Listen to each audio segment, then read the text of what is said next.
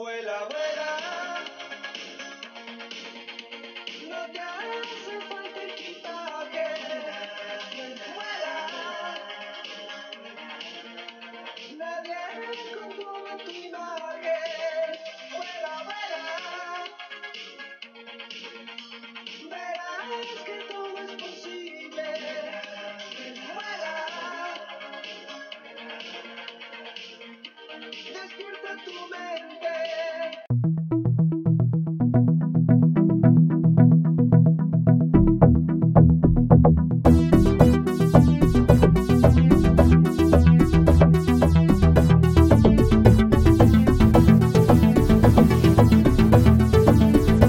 This is Enter VR, the podcast on all things virtual reality. I'm Chris Miranda, your host, and today I'm speaking with James Blaha and Manish Gupta. Dude, you guys are back, and thank you for doing it again. This is going to be awesome. Yeah, thanks for having us back on the show. Yeah, Excited to do this.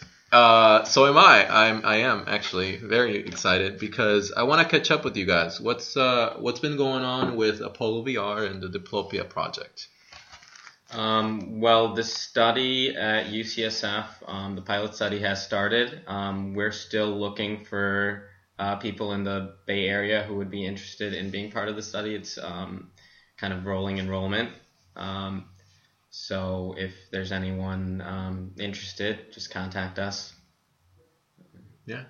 And how about, like, let me ask you this, and feel free to, like, not disclose if you can't, but I wonder, how many people do you need? Like, what is the number of people that you need to say, all right, this is a good amount, like, or this is a good enough amount to come out and say, like, yes, these are results that can conclusively say that we are really helping treat lazy eye with virtual reality? I think there's no one number of people that you can say, 10 is enough, but 9 is not enough. I think the more people you have, the more questions you can answer and in greater detail. So with, 10 people, it's easy to say something like, we're sure this improves people's vision on average, right? If you have 100 people, then we could say things like, maybe it helps up until this age, or it helps this much at this age and decreases a little bit as you get older, but it's still effective up into a certain age. Questions like that require bigger populations to compare against. And so it really depends on which question specifically you want answered. The more specific it is, the more people you need. Yeah, if you have a homogeneous population in your subjects, then you can more likely answer specific questions for that one group. But if your group is made out of many different ages and types of lazy eye or strabismus, then it's more difficult. We need a lot more people. What is again, feel free to not disclose it if you can't, but what is the most pertinent question that you guys are trying to answer with this study? We really want to understand, in general, how the brain responds to visual input that you give it over time. And visual and audio. I think audio is going to be a big part, important part of what we're doing. Not just what we're doing, but with a lot of any kind of treatment or even experience for VR. We just want to be able to understand what sets of stimulus improve cognitive performance, whether it's vision or probably later on other things we'll be interested in as well.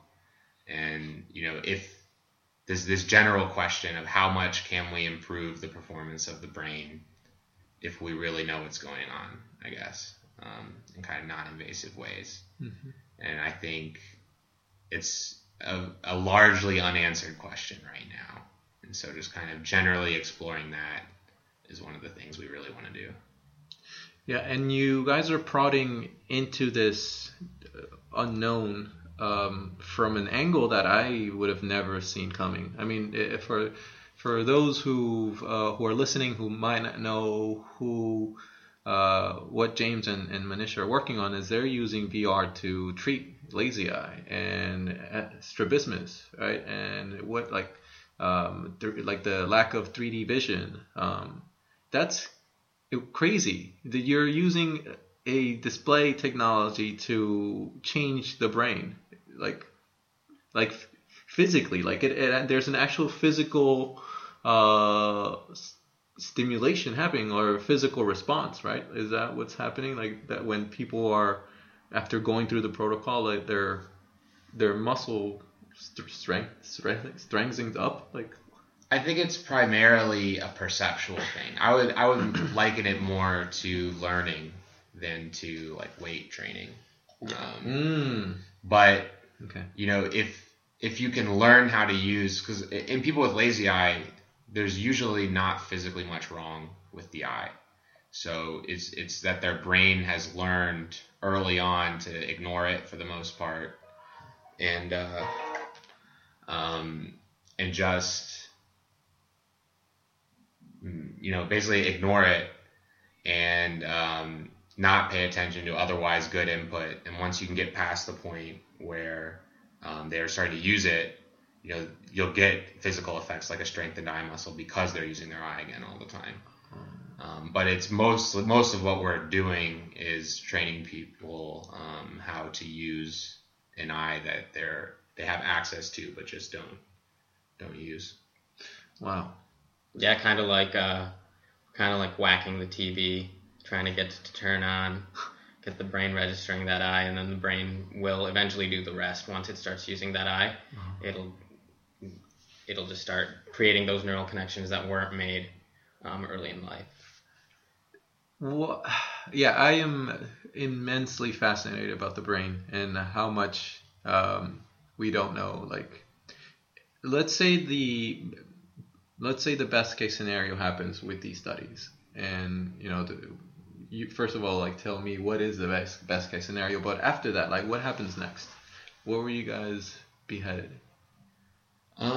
So after the study, the first thing is, I guess ideally we'd see, we're expecting to see pretty good improvements in best corrected visual acuity. So in the office, when you get corrected for your vision, how good the vision is after you have your glasses on. So we're expecting to see improvements in basically how well you can see with that eye, glasses or no. And then the secondary measure that we're kind of expecting to see improvements in is stereo vision, stereo acuity. Mm-hmm. So the ability to see depth. We're definitely at a point where we've seen some, promising initial results with people using it, not in controlled conditions. And so we don't really have an idea of exactly who it'll work for and under what circumstances. And so that's really one of the things we're going to take away from this, is to be able to say with more certainty, yes, this will help this person, but it might not help this person. Yeah, that's again, I'm just fascinated with what you guys are doing, and I want to know more about the journey of how you've gotten to where you are. Like, how hard or difficult has it been to get people to pay attention or to see the potential of what you guys are creating? Like, what are what has been the response overall when you go to present these to VCs or just the general public? The response from pretty much everyone has been amazing. I mean, we weren't expecting it, to be honest. When I first started it, I was just planning on $2,000 campaign, get a Unity license, and just make a really simple, really short, small experience that would work. But then we had such a huge response from the campaign that we weren't expecting, and got some interest, good response from investors out here in Silicon Valley. And, I think now our goals are much bigger in scope. And so I think there's a lot of opportunity in this area, not only in vision, but, in all kinds of, medical problems. In VR and using really good VR and audio to kind of help train people to do new things. Yeah, that'd be awesome. can you guys tell me more about the name Apollo VR? Like, where did that come from? How did that come about? So we knew we were going to be doing stuff in virtual reality, and Diplopia, our first product, our software, dealt with health. So I think we looked up who was the Greek god of health. It's Greek. Right? Yeah. Greek And god. it was Apollo, so Apollo VR. That's how that came about. Cool. I like Yeah. that. We had to pick a name. The deadline Yeah. was drawing close. Yep, So yep. That was when we were going to the Leap Accelerator. So that was when I joined the project, and we had to fill in the paperwork to get like an actual company formed. So it was like over an hour. I think we were thinking of names. yeah, That's that a good was name. the winner. It sticks. Apollo. Yeah. Are you, so meaning the Greek god of health? Are you guys, by choosing this, are you also saying that you're trying to? And I'm sure James kind of said this already, but like, are you trying to tackle other health issues with virtual reality, or is it just? Are you just focusing on lazy eye? And I think it's something we picked because we definitely didn't want to limit ourselves to just one small area. I think in general we're interested in the medical uses of this new breed of technology, the possible beneficial uses, maybe physically, but probably mostly cognitively. And so, what do you think you'll turn this business into 2 to 5 years from now? What will it look like? What do you think? What is the vision? If Yeah, we'd like to see, we'd like to expand and obviously keep working with new technology. I mean, in 5 years, I think the cutting edge VR technology, or even further, the cutting edge perceptual technology, things that help you perceive virtual worlds or virtual experiences, it's going to be so much farther ahead than today that we're going to have a hard time trying to plan for it now. yeah, So I think part of what you have to do is, consider just constantly keeping up to date with whatever's happening and trying things out all the time, and just kind of have an active development process where you're always testing out new technology, because it's super non-obvious when it's good enough for what jobs. And what, like, especially because when you have to factor in like price point, like, and what will people pay for how good it is at this time, I think that was the problem of VR 20 years ago, 15 years ago, was that the technology existed to have some pretty good experiences, but people weren't willing to pay for that level of experience, that price, and the price was just huge back then. And so now the experiences are better, the prices are way down, and so the question is, are we at that point where people are willing to pay, whatever it's going to cost? Seems like $500+ to experience VR. And VR is competing against the current. If we're talking about the gaming industry, in the gaming paradigm, the current consoles are $399 for the PS4, $329 for the Xbox One, or something like that. And I think people will have to justify the experience once they try it out. Like, I can't imagine someone ever, buying getting a VR setup without having tried VR first. Yeah, but it should be easy to find someone to get a demo from, easier and easier, especially once the consumer version goes on sale. There's going to be,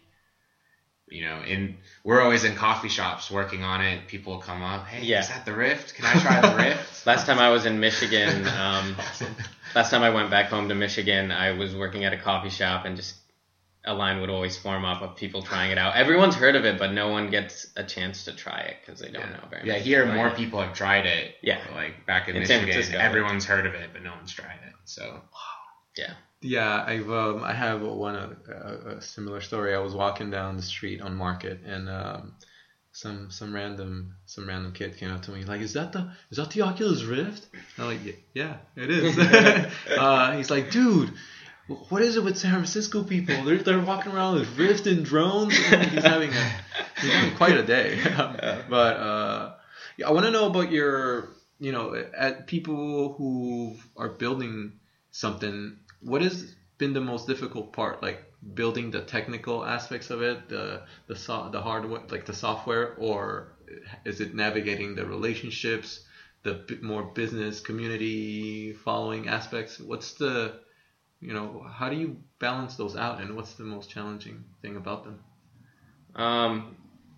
Well, I work mostly on the technical side of things, so things changing in the SDK when working with Oculus, that's been something to work around, and has delayed some updates that we've been meaning to push, but not too badly.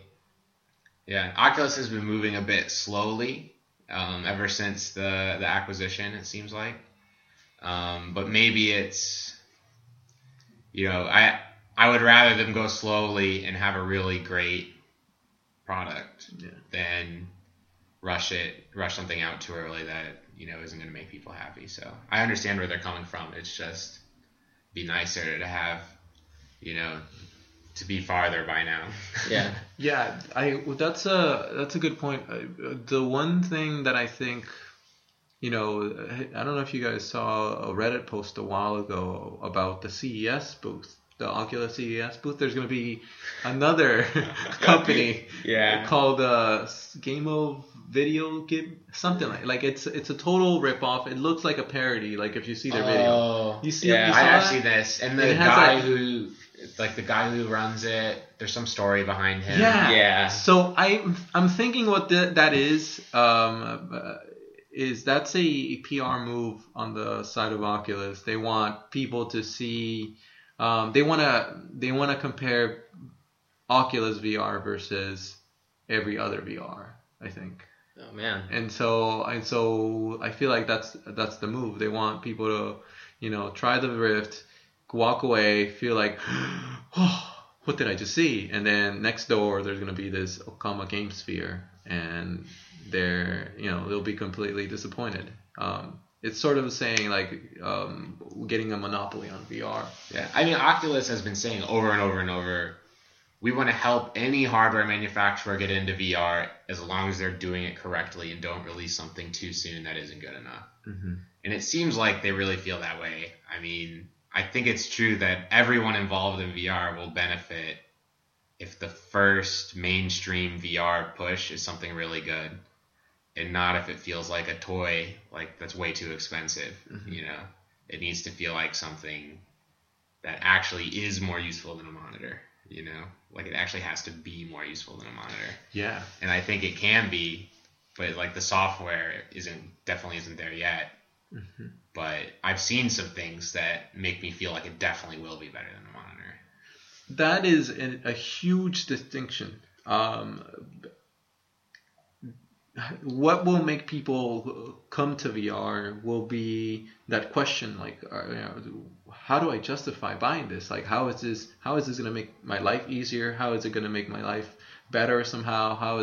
And so it comes down to the practical uses of VR. Like, how do we make it practically useful for the average person? And that's huge. I think that's huge.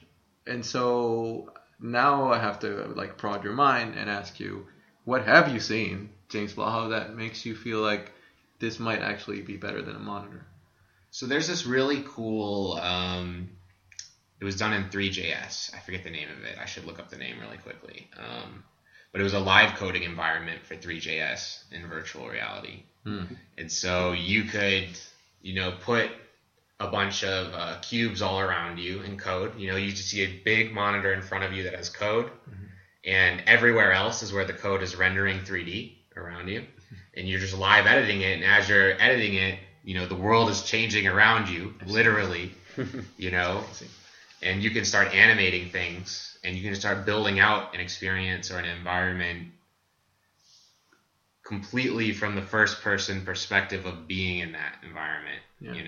I think stuff like that is is like, I would love to be in Unity and have an experience like that where I just have monitors floating around and the whole game environment is around me and I'm seeing it change live.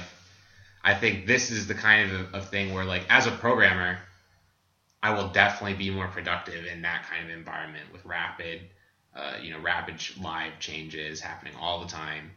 And I think, I see that as a great example because I'm a programmer and I program all the time. But I think there are going to be examples like that for all kinds of, useful, hard tasks, work. Ooh, that's crazy. That's a good example too. The guy who was using JavaScript or something, 3JS to create something. Do you yourself personally, Manish, see yourself working in VR, getting? Yeah, I haven't tried it yet, but I think it'd be really interesting. I like the idea, but I agree. The productivity apps will probably push this into workplaces, increasing productivity for all kinds of industries. I mean, that's going to be huge. Looking into, how can this help someone who works at a warehouse versus how can this help someone who works, doing accounting. Managing a series of warehouses will be like more like playing an RTS. Yeah, that'd be great. You're just like microing your SUV or SCVs in VR. Yeah, getting things from warehouse to warehouse. That's oh man, the future is happening right now because that technology is here, the components are here. It's all a matter of gluing them together, right?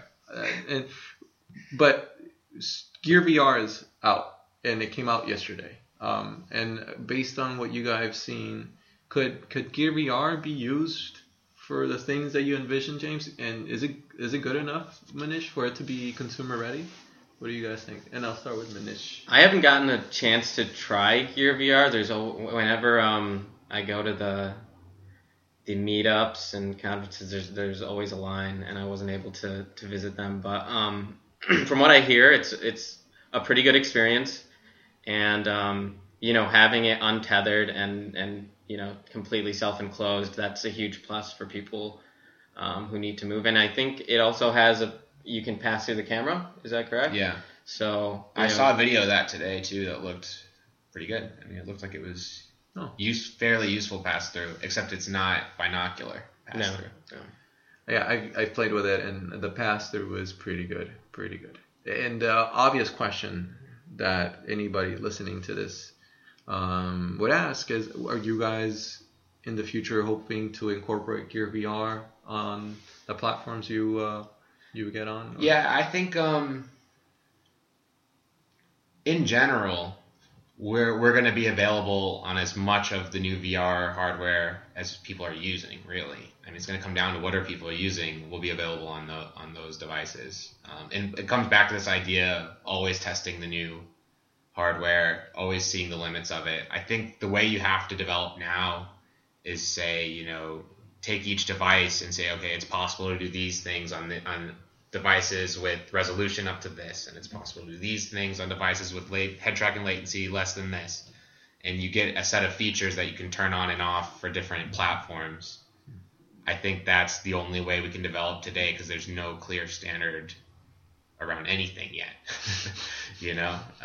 from head tracking to, and I think there's going to be a head tracking standard, right? Like, yeah. People who aren't going to support Oculus or Android or Gear VR, they're going to support head tracking data. Yeah. And there's going to be some protocol, some standard way of putting the head tracking data in, which seems like there should be, Oculus will probably set those standards, I would guess. Yeah.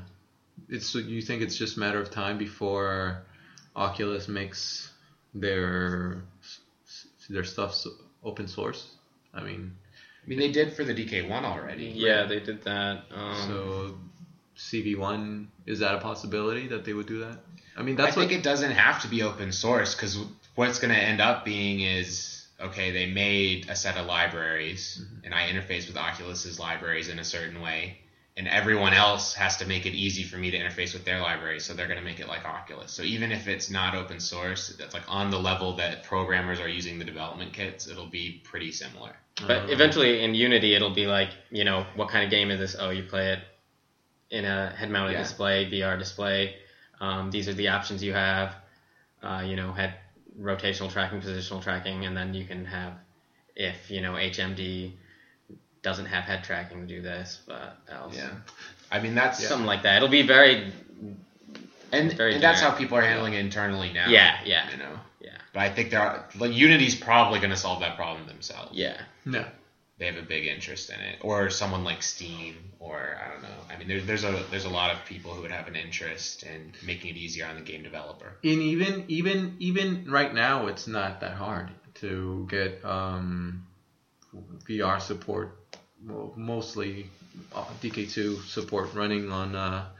I can speak for UE4. It's not that hard. Yeah, at all. UE4, Unity. Yeah. So Yeah, it's pretty easy in Unity. That's going to reach the majority of developers. Yeah. yeah, I wonder. Is there going to be? You think there's going to be enough supply for the demand, or is that a question that is just way too early to talk about? Because If there's not, that's like a good problem to have, right? Yeah. So, I mean, it'll suck in the short term. You'll have, shortages of VR. They'll be really expensive on eBay. I mean, that's a possibility. I think that the money behind Oculus will mean that they're not going to meet supply shortages. I mean, they just have so much money that they can, they should be able to produce quite a lot in the first consumer-ready version. And they're not going to release that thing until they're sure it's consumer-ready and they'll have pretty good estimates of how many they think they can sell. And yeah, I think it's not going to be a huge surprise for them because they probably have really good people working on the logistics or whatever because they have so much money. Well, what's the reason most people are going to get this? I mean, if they don't use it at work, or they have it at work, why are they going to use it at home? Are they going to be Facebook? I mean, what do people do? Netflix, Facebook, porn. Yeah, I guess porn is a big reason. Yeah, I guess Gaming. Yeah. Gaming. I mean, gaming and porn will be the flagship, leading charge, right? Yeah. I mean, but then hopefully it's gonna. I mean, the next killer app is definitely Netflix, right? Yeah. Huge screen, as much as your field of view, and I wouldn't be surprised if Netflix could stream VR experiences at a point not too far from today. I mean, Yeah. what you could have is you hang out with your friends in VR watching a Netflix movie. You're in Yeah. the same movie theater sitting next to each other. You're Or on with the same people you don't virtual know. couch. Yeah, people you don't know. That would be pretty The sweet. equivalent of Skype. Yeah, you can better enable or disable while the sound. watching. I mean, I think we're going to be That's better than approximating reality. experiences people have in reality that they like, yes. but better, bigger screens, brighter colors. Yeah. But all right, let me start throwing some curveballs at you, because someone would say, a more skeptical-minded person would say, well, listen, man, these things are too bulky, and no pretty girl or handsome guy is gonna get their hair undid if they put that thing on, put those straps on. How are you gonna sell that to them? Like, how are you gonna make that appealing to them? What would you say? How would you answer to that? When we demo, which I guess the people we're demoing to are biased towards trying new things. I mean, we've never had a problem with a girl with, her hair all nice, having a problem with her putting it on. They usually don't care. They're just very excited to try virtual reality. Yeah, maybe the hairstyles will have to change. Yeah, that's always true. With the eye, you just have it shaved right down the middle Or and on the apart. side. Everybody just has parts of the Yeah. in the middle. In 25 years, we'll look back and say they all had hairstyles to wear their VR gear around. It was so crazy. But The reverse mohawk. So Yes. because you know how the strap runs. yeah, one for each strand. Oh man, yeah, that would be crazy if I saw a future like that. Maybe it's time to make a bold prediction. I predict that there will be some VR hairstyles within 3 years. People will be doing it just to wear their VR gear. Okay, it is now part of the whole human knowledge is floating around in the ether, we shall return to this, to your words 3 years from now, James Baha. But I think in a few years, before these VR hairstyles can catch on, unless someone does it tomorrow or something, you know, the VR headsets aren't going to be, you know, big and bulky. It'll be like a pair of glasses or something. I mean, that'll be a So- quickly passing fad if it happens, you know. People are going to hear this podcast and start shaving their head Yeah, it to can make only James's happen in- prediction of reality. I'd love to take a picture with someone who, you know, at any of these conferences or meetups. Yeah, that's major points on LinkedIn. You can say, I'm also a sage. I can predict the future, and I can add, like, I can plus that. I can say, Yeah, if I could get a lot of people on LinkedIn saying, yeah, he has that skill. Yeah. Checkbox. based on this picture, based on this podcast. recorded. Recognizance. Yeah. You know? That's going to be really interesting to see how VR is going to change our culture. And there's no way of knowing. If there's one thing that's unpredictable, it's how people are going to react and adapt to it. Like, how long do you think how long before it's past a pair of glasses? You know, like Contacts, yeah, something like that. something like that. Like, how long before we see that? I mean, there are some people working on contact lens displays. You know, they're pretty low resolution. I think to something really good, we're probably 20 years away. Like a contact lens that has really super good resolution, really good contrast ratio, looks like real life. So really small, you can't even notice. You know, I think 20 years 20 away. years.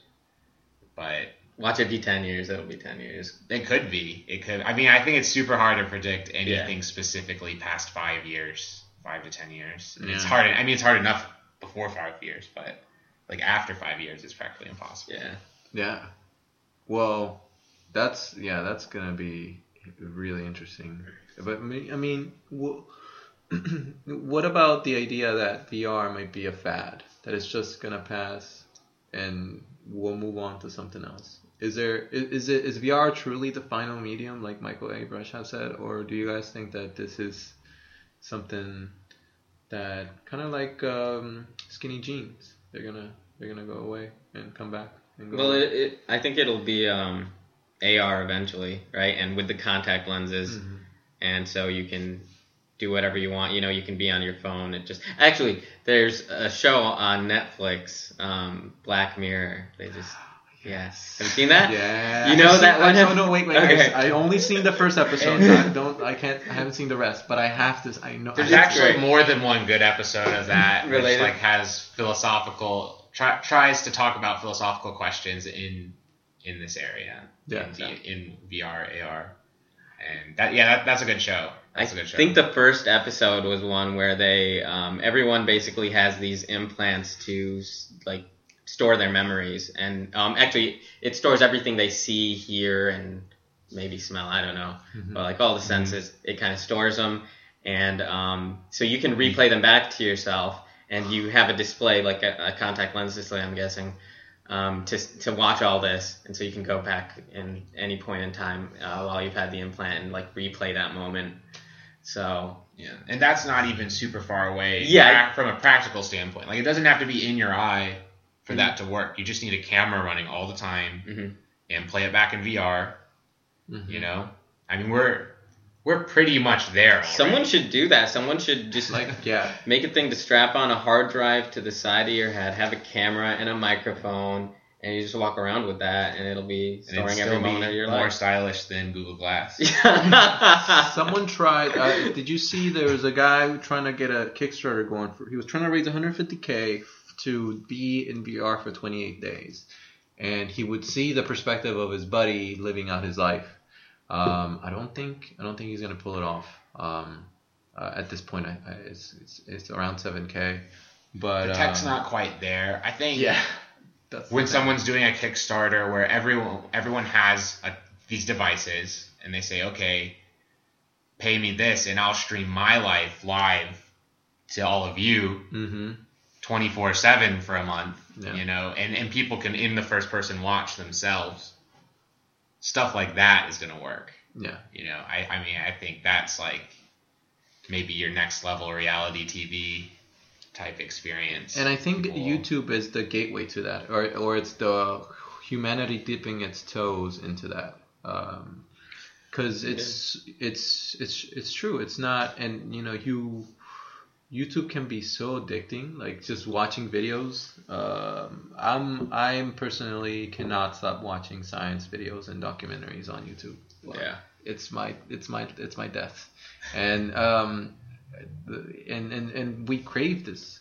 So I think that is going to become a thing. Like people are going to sell their lives, literally, or their whole memories to for others to experience. And based on what? Based on the roll of the dice? Based on the fact that they were born in a certain patch of the earth than someone else, and so therefore they can live different lives? I mean, Unfortunately, it seems like that's the reality we're in, that it's just a roll of the dice. I mean, people are born where they're born and their lives play out how they do largely because of that in a lot of cases. But I think as time moves on,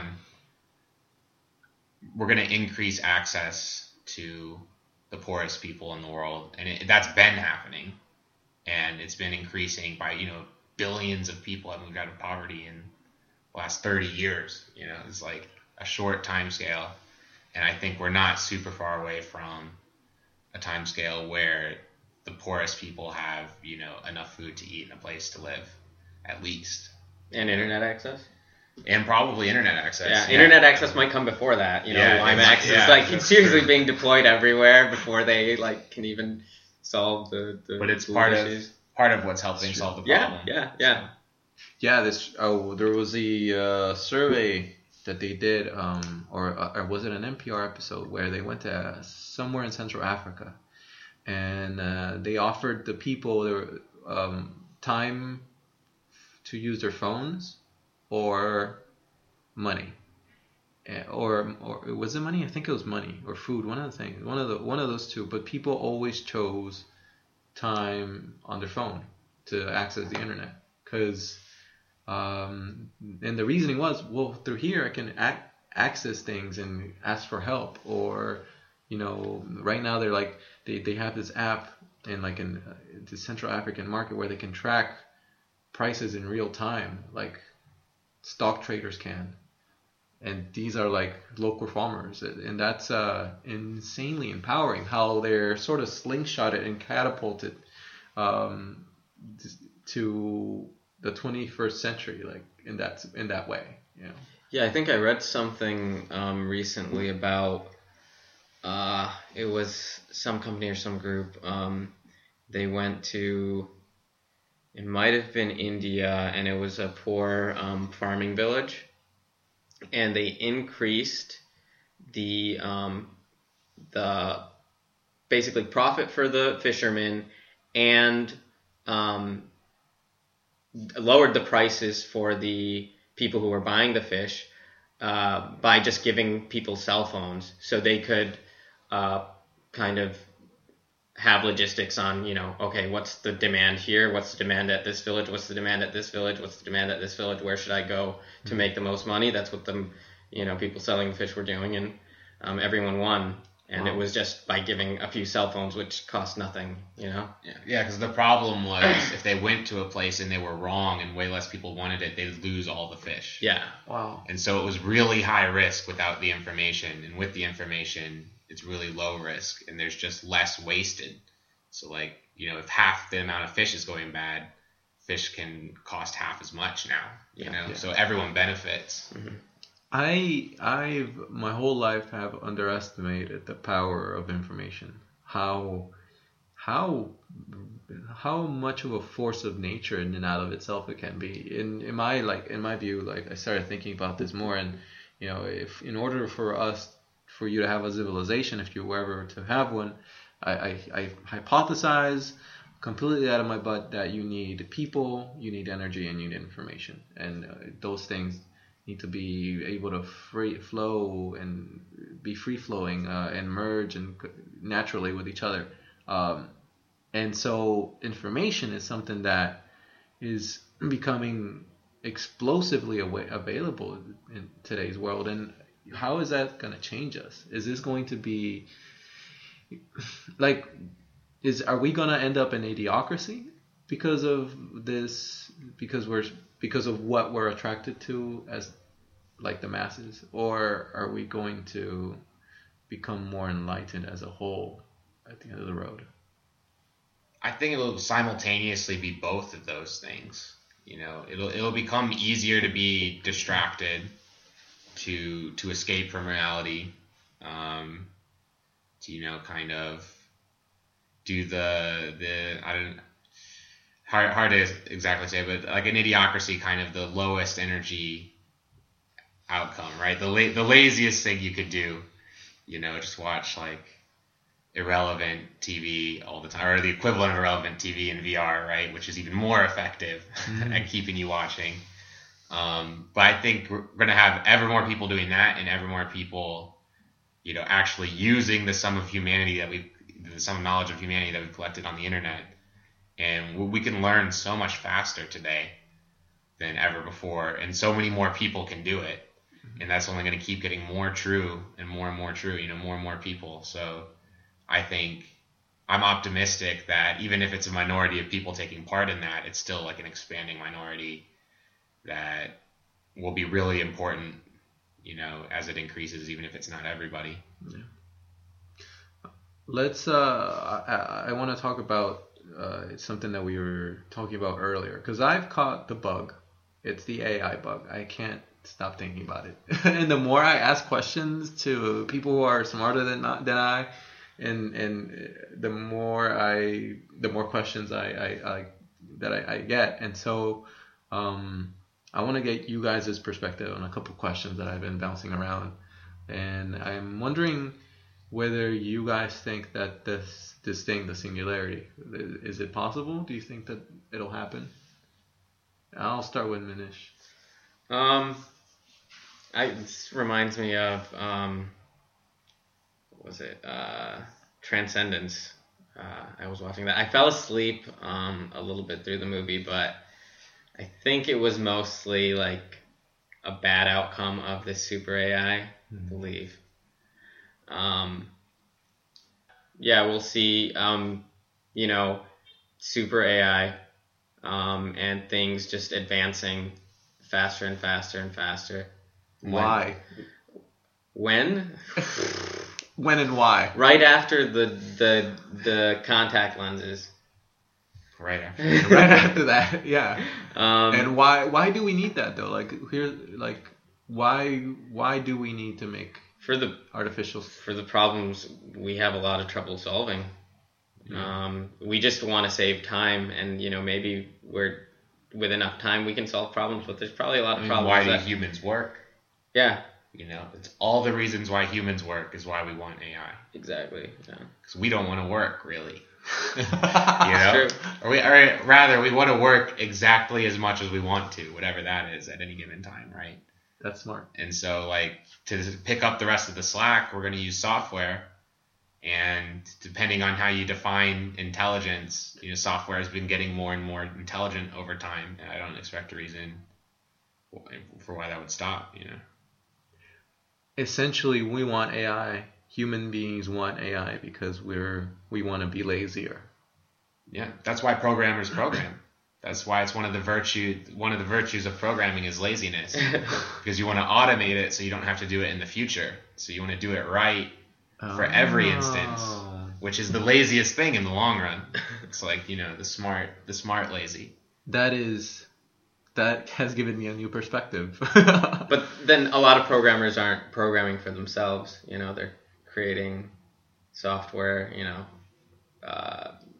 for the benefit of others. And I forget where I was going with this. And AI could be used not for the benefit of others. Like for example, militarize AI from some other nation. Or it may even act in its own interest. Yeah. And not, you know, care about human interests at all. I think that's where Transcendence was going. I remember, right?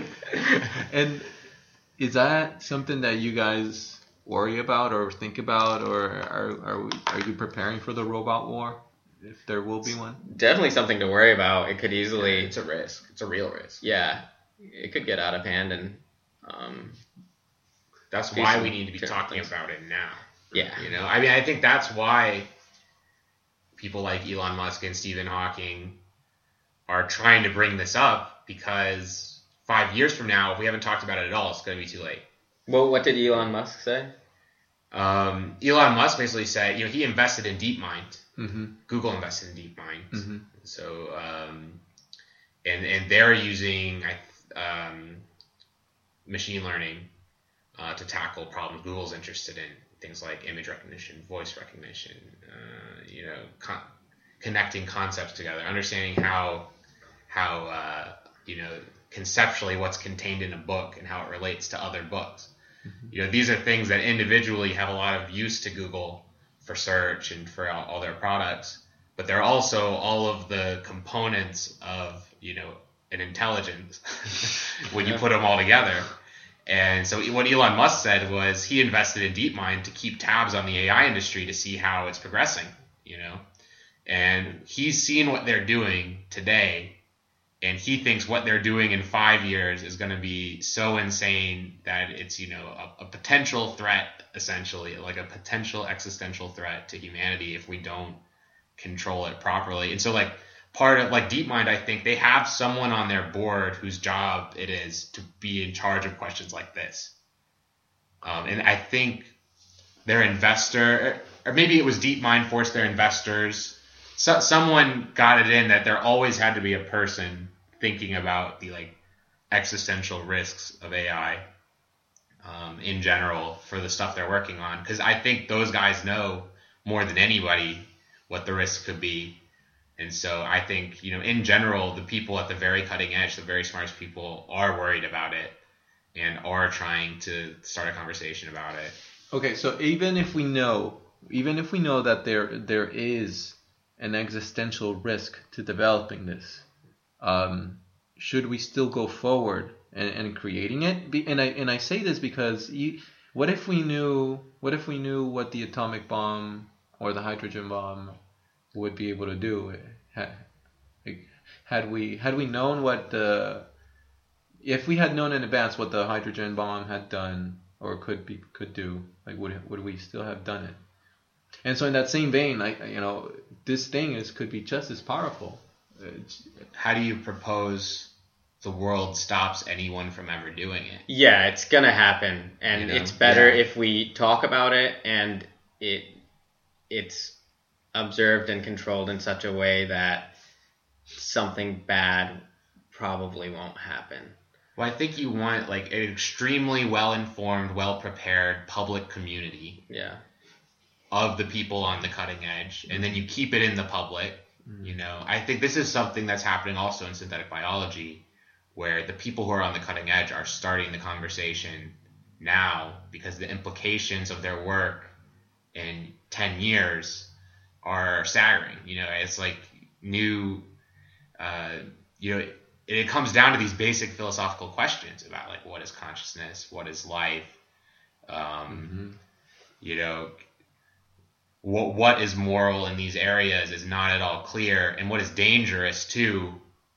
And like, the power of these technologies is such that they could have global effects, you know. So it's just, even if the risk is so low, I think as a world, we need as many people talking about it and thinking about it as possible to try to think of all of the, you know, possible risks and ways to mitigate them, because it's going to happen. So it's like, the question is, how prepared are we going to be?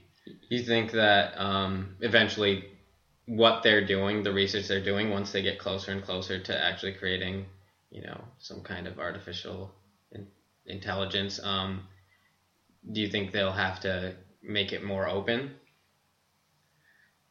I think it could Or- go a lot of different ways. Like, go the Dollhouse way, even though Dollhouse wasn't artificial intelligence, but it was in a similar... Honestly, I think the most likely way is like that, where basically a big corporation gets there Awesome. first and starts using it because it's very powerful, and it takes time for the rest of society to catch up, and the results of that, when it's so powerful, could be really varied, I guess. It's very high volatility in a situation like that because it comes down to who are the random people who figured out how to do it first and how will they use it, and if you pick different groups of people in the corporate and scientific world, you're going to get radically different outcomes, I want to pick at something you said, and help me correct this if I'm oversimplifying it.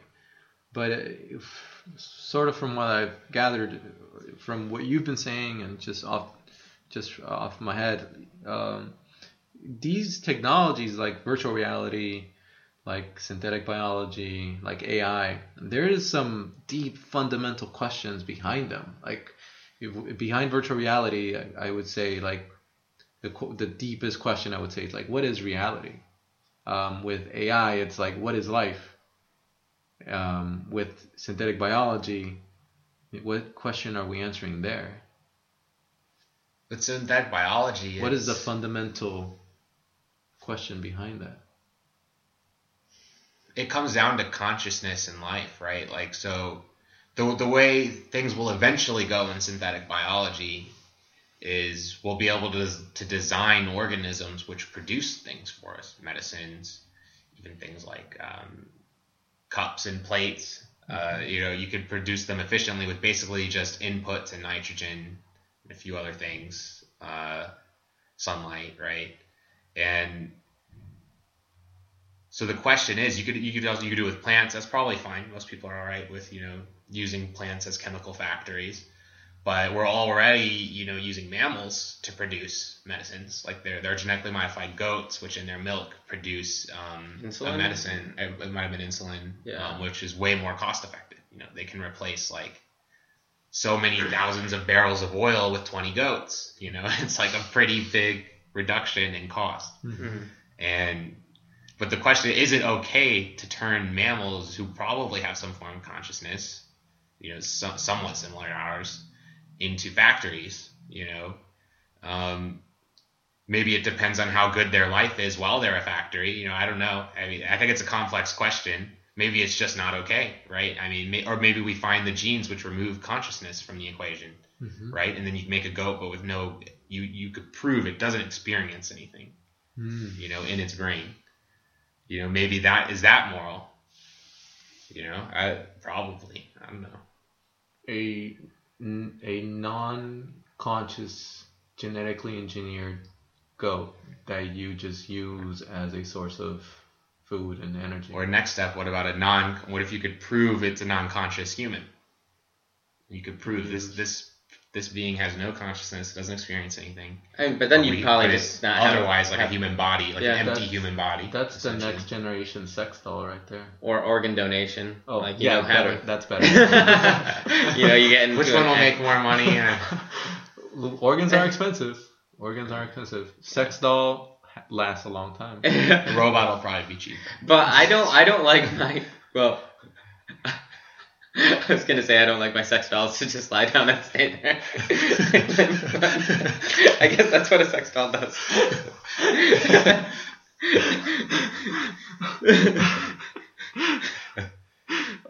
You don't like your sex partners to be dolls. Yeah. I guess. Yeah. This is the other issue covered by Dollhouse.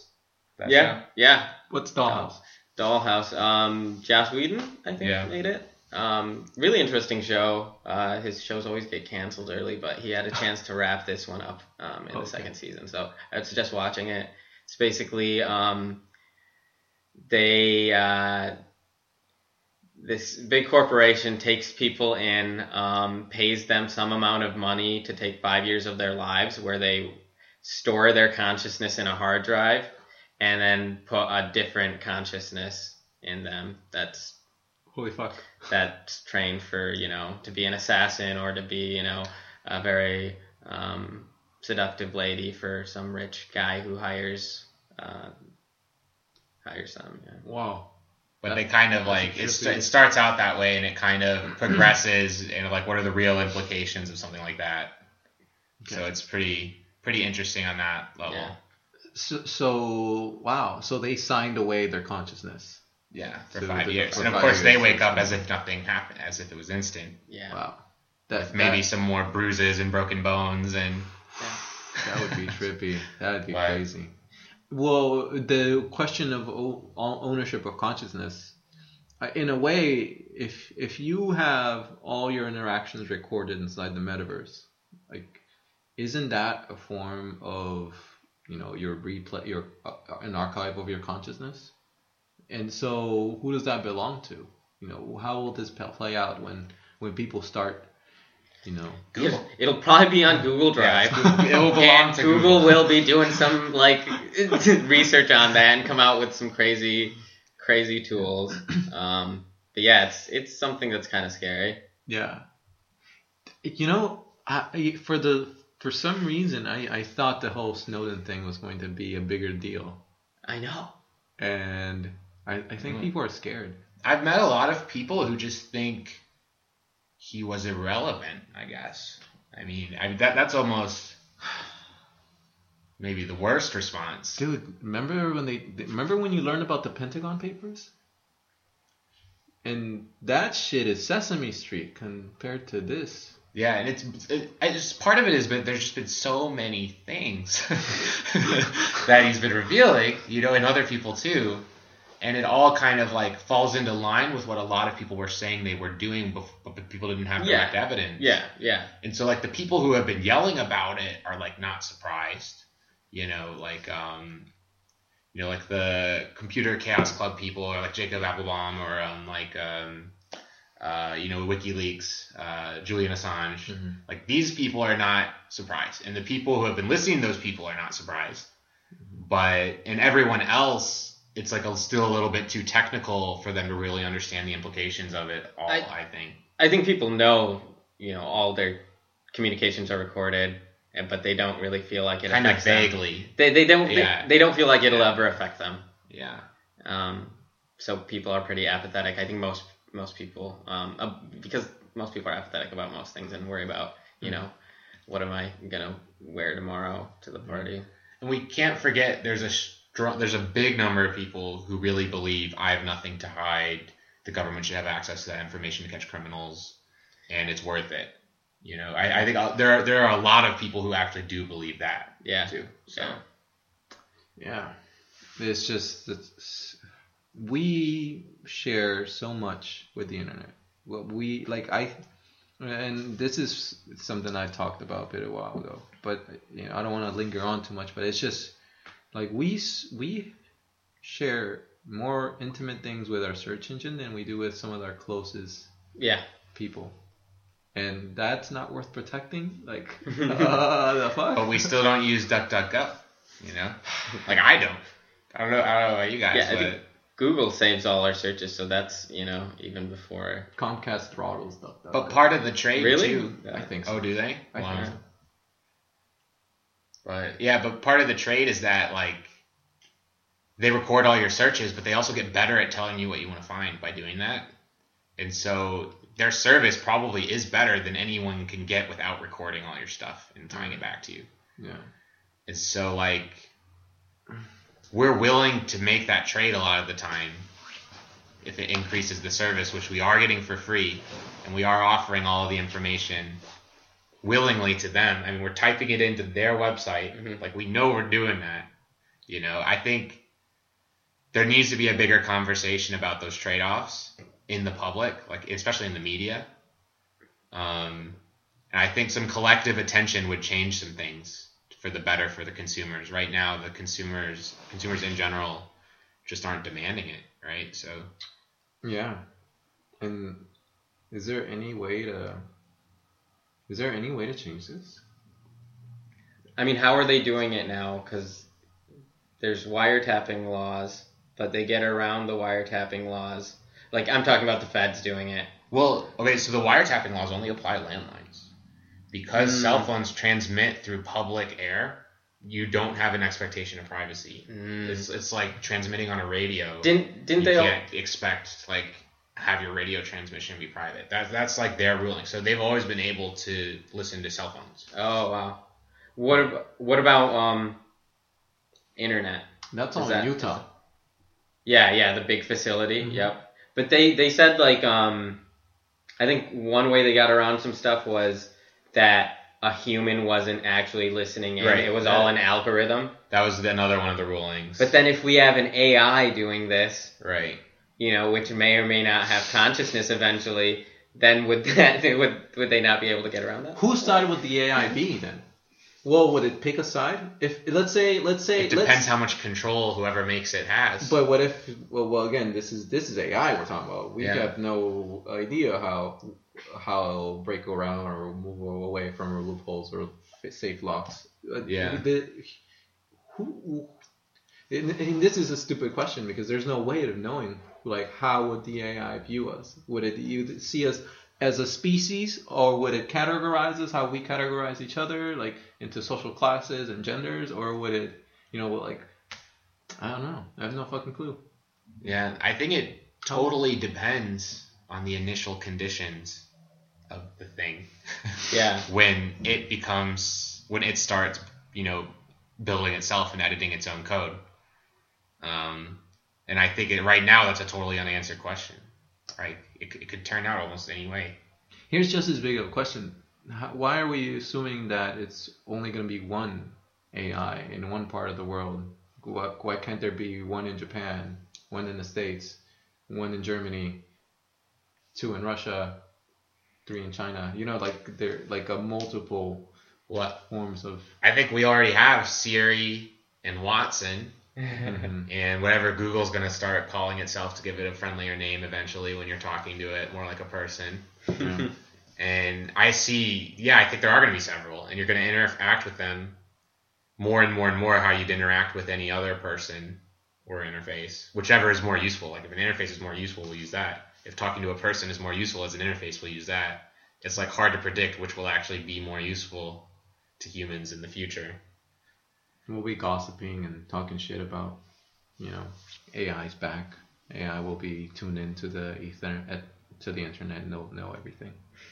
There's another movie, I keep talking about movies and shows, where there's an OS that's an AI. Do you know what I'm talking about? It's not Black Mirror? No, it's not a Black Mirror episode. And Scarlett Johansson was the voice of the AI. Yeah, Scarlett Johansson. Her, yeah. I haven't seen it, but I've heard a lot about it. Yeah, it's interesting. Yeah. Well, what's that? Is putting someone is. Here's another thing that I've been wondering about. Like, if the brain is a soup of just electrochemical reactions happening inside this cranium, couldn't you revive someone who's brain dead using a transcranial direct current stimulation device, or like sending electrical signals or electric, You're saying like revive the brain? Yeah, the couldn't brain you? dead brain. I don't know Like because if you knew what the pattern of firing should be, Mhm. and you could use transcranial direct stimulation to make it that pattern without any external energy. Yeah. Kind of like how you have to like massage the heart or like pump it back into. Could you do that with the brain? With I don't know. I think electricity? there will be easier things, like human longevity type thing. Like keeping it alive is easier than bringing it back. And I think you can't keep it like that indefinitely without also keeping it alive. I wonder though, Because otherwise it'll degrade. Why couldn't you just, as long as the connections are still intact? I don't know, what the hell happens at death? What is it? Yeah, and It's usually line of organ failure, experience? Yeah, but comatose state. But there should be something, or at least something you could repair if it's broken, some links. Dude, imagine you're in that. I mean, there's no way to imagine what that would feel like, but all of a sudden you're in your cathedral, your comatose cathedral, and then you see electricity. Like, holy crap, that's my place. But that's impossible. Is that has anybody experimented with that? I'm fascinated with that too, like reviving people or like bringing people from the dead in the most theoretically scientific way possible. I mean, I know that's not. Well, there's this argument that you could, with good enough brain scanning technology, once you can scan all of the parts that are important for determining, the information content of the brain, you copy it onto a computer, and then whether or not they're dead, like it's interesting both ways. Mm-hmm. Is that copy in the computer that person still, or is that a new person? Is it not a person at all? If you make 100 copies, are they all people? If they start diverging after you make copies, right? Like you make at that moment in time, they're all identical, and then they all have different experiences and start diverging. You know, like it doesn't even require people to be dead. It actually seems more confusing if you don't have to like kill them to scan their brain, right? Because there's this idea, I don't know, people expect their consciousness to be singular, and for there to really, right now everyone is unique and there's only one, but like, you know, Who's not to too say? distant future, maybe everyone doesn't have to be unique. Yeah. Start sorting backups, make copies of yourself, Yeah. tweak the copies, maybe all your copies work together, you know. Yeah. Maybe they don't. I don't know. Yeah, that is something that I think about. The idea of porting your consciousness somewhere else in this context of space travel. You know, I thought about like, you know, I don't think I could live long enough to be in a spaceship to get to the nearest, you know, habitable planet. But if I upload my consciousness to a computer, maybe that's the next best thing. Is that something that is worth doing, or would you guys ever envision you doing something so crazy like that? Like, you know, would you ever even want to? Yeah, I'd try it out. Nice. I like your open-minded. It's kind of like the question of would you go through the Star Trek teleportation device? Because what happens is they actually like create a complete copy of you where they're going to teleport you, and then they destroy your version that was being teleported. Holy so you fuck. actually like die. Yeah. if you rewatch Star Trek, thinking that every time they walk into a transporter is like the last moment they live, Yeah. it starts to be a really sad show. Yeah. It's really sad. Wow, that is crazy. But See, that's why I wouldn't go through a teleporter, because I think equivalent for the original, it's the equivalent to walking into an incinerator. For Pretty the original much. person, there's no difference. I'll pass on teleporters. Thanks for the But heads making up. copies, you know, there's no downside to back. making copies and staying alive. Yeah. So I'd make as many I'd do copies that. as I could. Would you put your consciousness in a computer and send it out to space? As early and as often as possible. You should watch Dollhouse. Dollhouse is all Dollhouse is all about about this. this? Yeah. That sounds awesome. But More backups can only be good. Yeah. Maybe I'll want to go back to a restore point before, you know. yeah, maybe put in like some new skills, like new modules. Yeah, like download Eve. it. Yeah. Is that gonna destroy the way we reproduce then? Is instead of you just having children, James, you're just gonna have more Jameses? Yeah, I think it is. little cute baby No, Jameses. I think that's legitimately true. I think the scale on which, at some point, I mean, maybe it's not our generation, but like at some point, the scale at which consciousness expands is gonna, by like non-traditional, like by not being born. Like normally, consciousness expands by you make more copies of yourself, you know, than you and your partner took to make, and consciousness increases. But at a certain point, it's going to be like our technology is increasing our consciousness, or the consciousness of AI or whatever. So most new consciousness will not be born after a certain point, I think. And that's going to overtake quickly because it's moving logarithmically. So like when it passes it, it'll quickly be way more after that. Explain that a little bit further, because I'm kind of lost. You're saying more consciousness will not have to be born as time progresses? As long as, okay, if you can build consciousness in a computer, Mhm. or you can do it with technology, or even if you can expand our current brains to be more powerful, that's essentially extending the amount of consciousness it has, maybe. I don't know. Mhm. I mean, I guess it depends on how you define consciousness, but I think by weight, like by mass of computing matter, it's brains or computers, massive intelligent matter. Right now, it's all being born as humans, and in the future, it will be built as machines. I think. Oh, yeah. And so I the see. pace will be way higher than we could ever, have humans be born. Even though that also moves exponentially too. We can go even faster. I think we'll continue that exponential, not by having more people be born, but by building more technology or expanding people's consciousness or that kind of thing. That'd be. Is there? Yeah, that's insane. And I wonder what it's gonna look like. There's so much to think about with VR, and there's so many convergences happening, like in the future, that there really is. There's no telling where it's headed. And I want to know about when was the last time you guys played a good video game? Like, what's the last good game you've played? We played some Counter-Strike not too long ago. Yeah, Counter-Strike was the last game I played. Why Counter-Strike? What's the appeal of Counter-Strike for you guys? We used to play nostalgia, I guess. We used to play CS back in the day. And the appeal back then was extreme competition with your friends. Yeah. Are you guys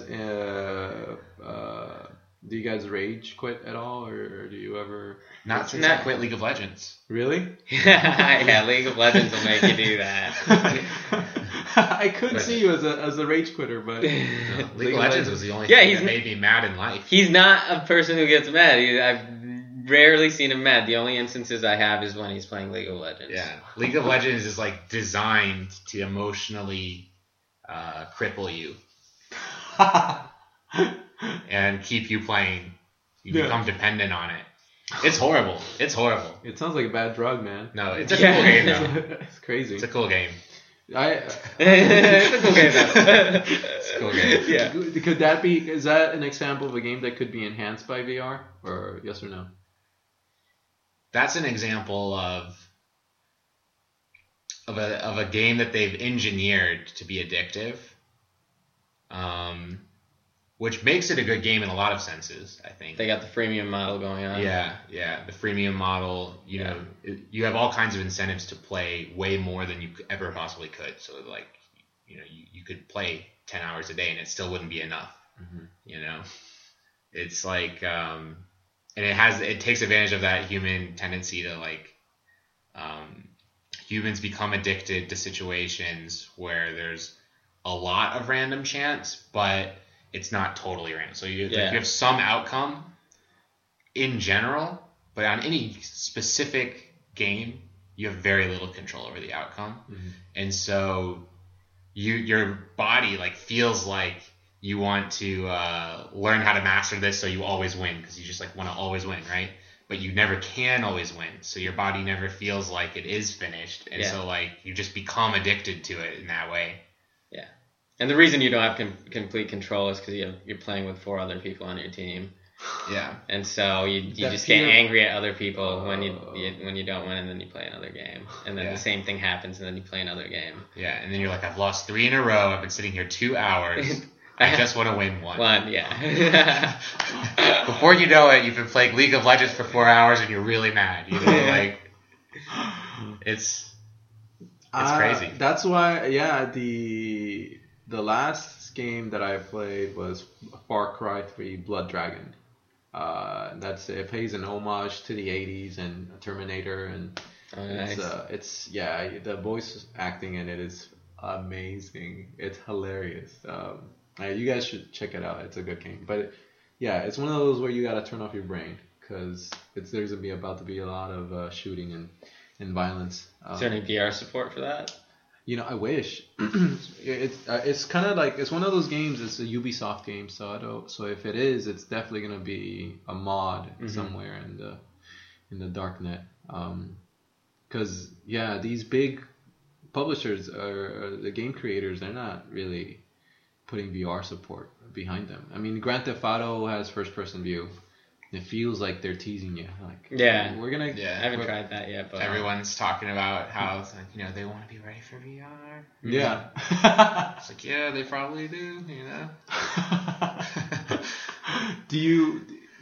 Yeah, dude. If Grand Theft Auto 5 is VR compatible on Morpheus PS4, for example, that's it. I'm done. That's multiplayer, right? It'll be like MMO, right? No more Enter VR. It's done. Like, No, you'll just host the show from inside GTA 5. Yeah, there you go. actually, you solved There it. you go. Thank you. I'll bring it back. All right, you saved my company. Yeah, it'll be at your house. You paid all the in-game currency to make it really nice as a interview setting. You have your virtual camera streaming it to other people's virtual TVs inside GTA. Yeah, that'd be. The trolls would be hard to put away because that's. So they'd be outside your house trying to blow it up. Yeah. You'll have to hire security. I would have to hire either Thor or the. You know, Eve is already kind of like this. There are Really? people who are where all they do in the game are that they're reporters.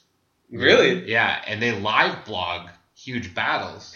And the thing is, it fulfills they're not just reporters in the sense that they're reporting all the stuff that's going on to all the people in Eve who aren't involved, but they're also news which leaks sometimes into the public domain, which affects the battles themselves. Whoa. And the alliances and the which territories people are attacking at any given time. Whoa. Yeah, Eve is cool except like the huge amount of time you have to put into it. But they've like done a great job at making a real world, I think. Wow. That's insane. That's I think that Eve is is the game where they had the largest battle ever, and it was like 150K or something crazy like that. Yeah. $150,000 lost or Lost in something. like 8 hours or Yeah. something. what the. Yeah, and there are multiple reporters covering it from every angle, and they're like streaming it, That's crazy. live commentary. And sometimes the reporters get killed, and then they like can't come back. So sometimes there are like campaigns to eradicate all the potential leaks of information, including the reporters. So they have to like Crazy. defend themselves. That's nuts. It's all like the game wasn't necessarily like set up to where you're the reporter class, you know, like go to your mission covering this battle. People just kind of did that on their own. The more I see these immersive, insanely giant games like Eve, like No Man's Sky, like I was saying earlier, the more I feel like the idea that we might be a simulation and some AI is our god is not that crazy. I mean, because we're creating it right now with the technology that we have, and I can't even fathom to pretend to know what the Oculus Rift version 12 will look like, you know, and what, you know, where that'll take me. That's. Are you guys open to that idea? Like I asked you earlier, but like I wonder, you know, Creating a simulation? yeah, are we a simulation, and could we create one? If we can create one, we are one. So if we can make one, then we're almost definitely in one. Because as soon as we can make one, we're not going to make just one. And probably there's other life in the universe. Mm-hmm. So, you know, it'd be pretty human-centric to think, you know, we're the only people who will figure out what's possible in physics in this whole gigantic universe of hundreds of billions of stars. Probably, you know, maybe even infinite numbers of habitable planets, you know. So there's going to be more than one per real universe. Probably way more than 1-to-1. Mm-hmm. And inside each simulation, there may be more, right? So that makes it even more than one each time. And so, you know, it's possible we're living in a real universe, but the odds are going to be like millions, billions, trillions, nearly infinity maybe to one. To one, yeah. Madness. It's madness. But what is it that's stopping our current technology from us getting there? You know, is it can Moore's law continue without impediment indefinitely, or is the silicon chip gonna have to be replaced by graphene or something better? All problems solved with AI that we create. Super intelligent AI. Because the AI It'll will be solve self-improving. for us. Yeah, self-improving AI, get smarter and smarter, solve all these problems for us, and create the simulation, and plug us all into that simulation, maybe. What if it solves the problem? All right, this is more like philosophical. Like, what if it solves a problem in a way that we don't want it to solve it? How do we? Like the paperclip optimizer. Have you heard of this? No, what's that? So this is one of the scenarios where AI kills everyone. It's basically someone works at a paperclip factory, right? And they're making a system, manufacturing system, which all of our manufacturing systems, even for paper clips, are getting super complex, you know? And its only job is to produce more paper clips more efficiently, produce more paper clips more efficiently. And so in order to fulfill this task, it starts expanding, eating up all the matter on Earth, eventually all the matter and as far as it can reach under physical constraints in the universe, and turns it into paper clips, except for the stuff that it needs to make the paper clips, so like itself. And so it'll just expand its own consciousness or its own agency, I guess, if you don't want to use the word consciousness, its own intelligence, to keep making more and more paper clips and turn the whole galaxy into paper clips. And, you know, maybe travel far enough, you might find a galaxy of paper clips, you know, just, it's like, oh, we know what happened here. In a sense, that's what's like when you're a reporter for one of those battles, or when you're looking at those online human interaction from a macro level, you do sort of feel like this looks like a science experiment, like, and you are, you know, it's like they're the mice down there, and you're looking out above from the window of your computer, and yeah. I mean, the purpose of us being a simulation is for us to be that very thing, a simulation of what? Of life itself? I mean, why would we be in one if we were in one?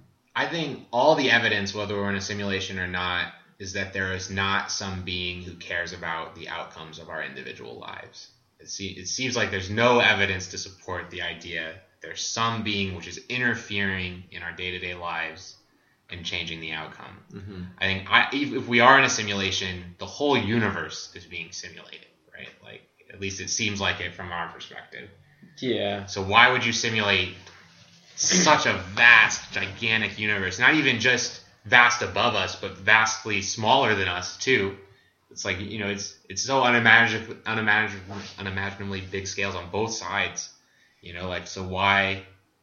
It just seems like all the evidence points to the fact that we're not like a special part of the universe that holds like a special place and it's all for us. Well, we could be, you know, just our part of the universe could be simulated, right? But if that's the case, it's probably just you, or like, you know, just yeah. each one of whichever ones of us think we're conscious, then everything's simulated in our heads and the rest isn't there. Yeah. So So then it's either just you or the universe doesn't care about you. So this room is being simulated right now and like rendered. Yeah. And then when you leave the door, the rest, you know, the outside will be simulated. Okay. Yeah. But I tend to think the human-centric ones are probably wrong.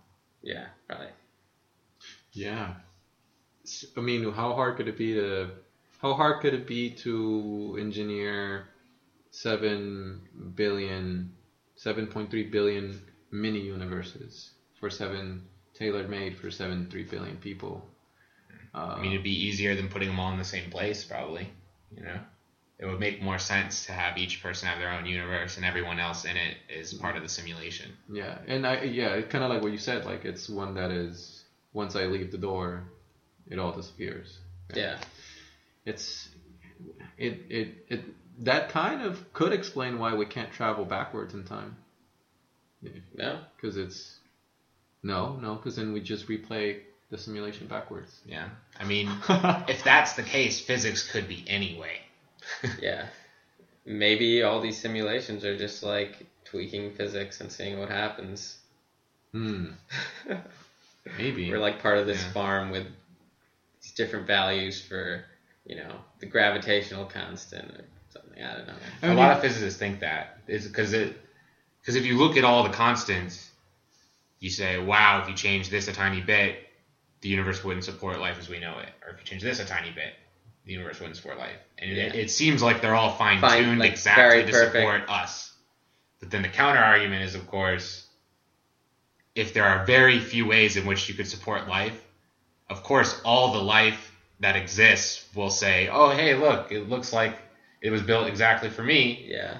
Because those will only be the times that have life that can ask those questions. Mm-hmm.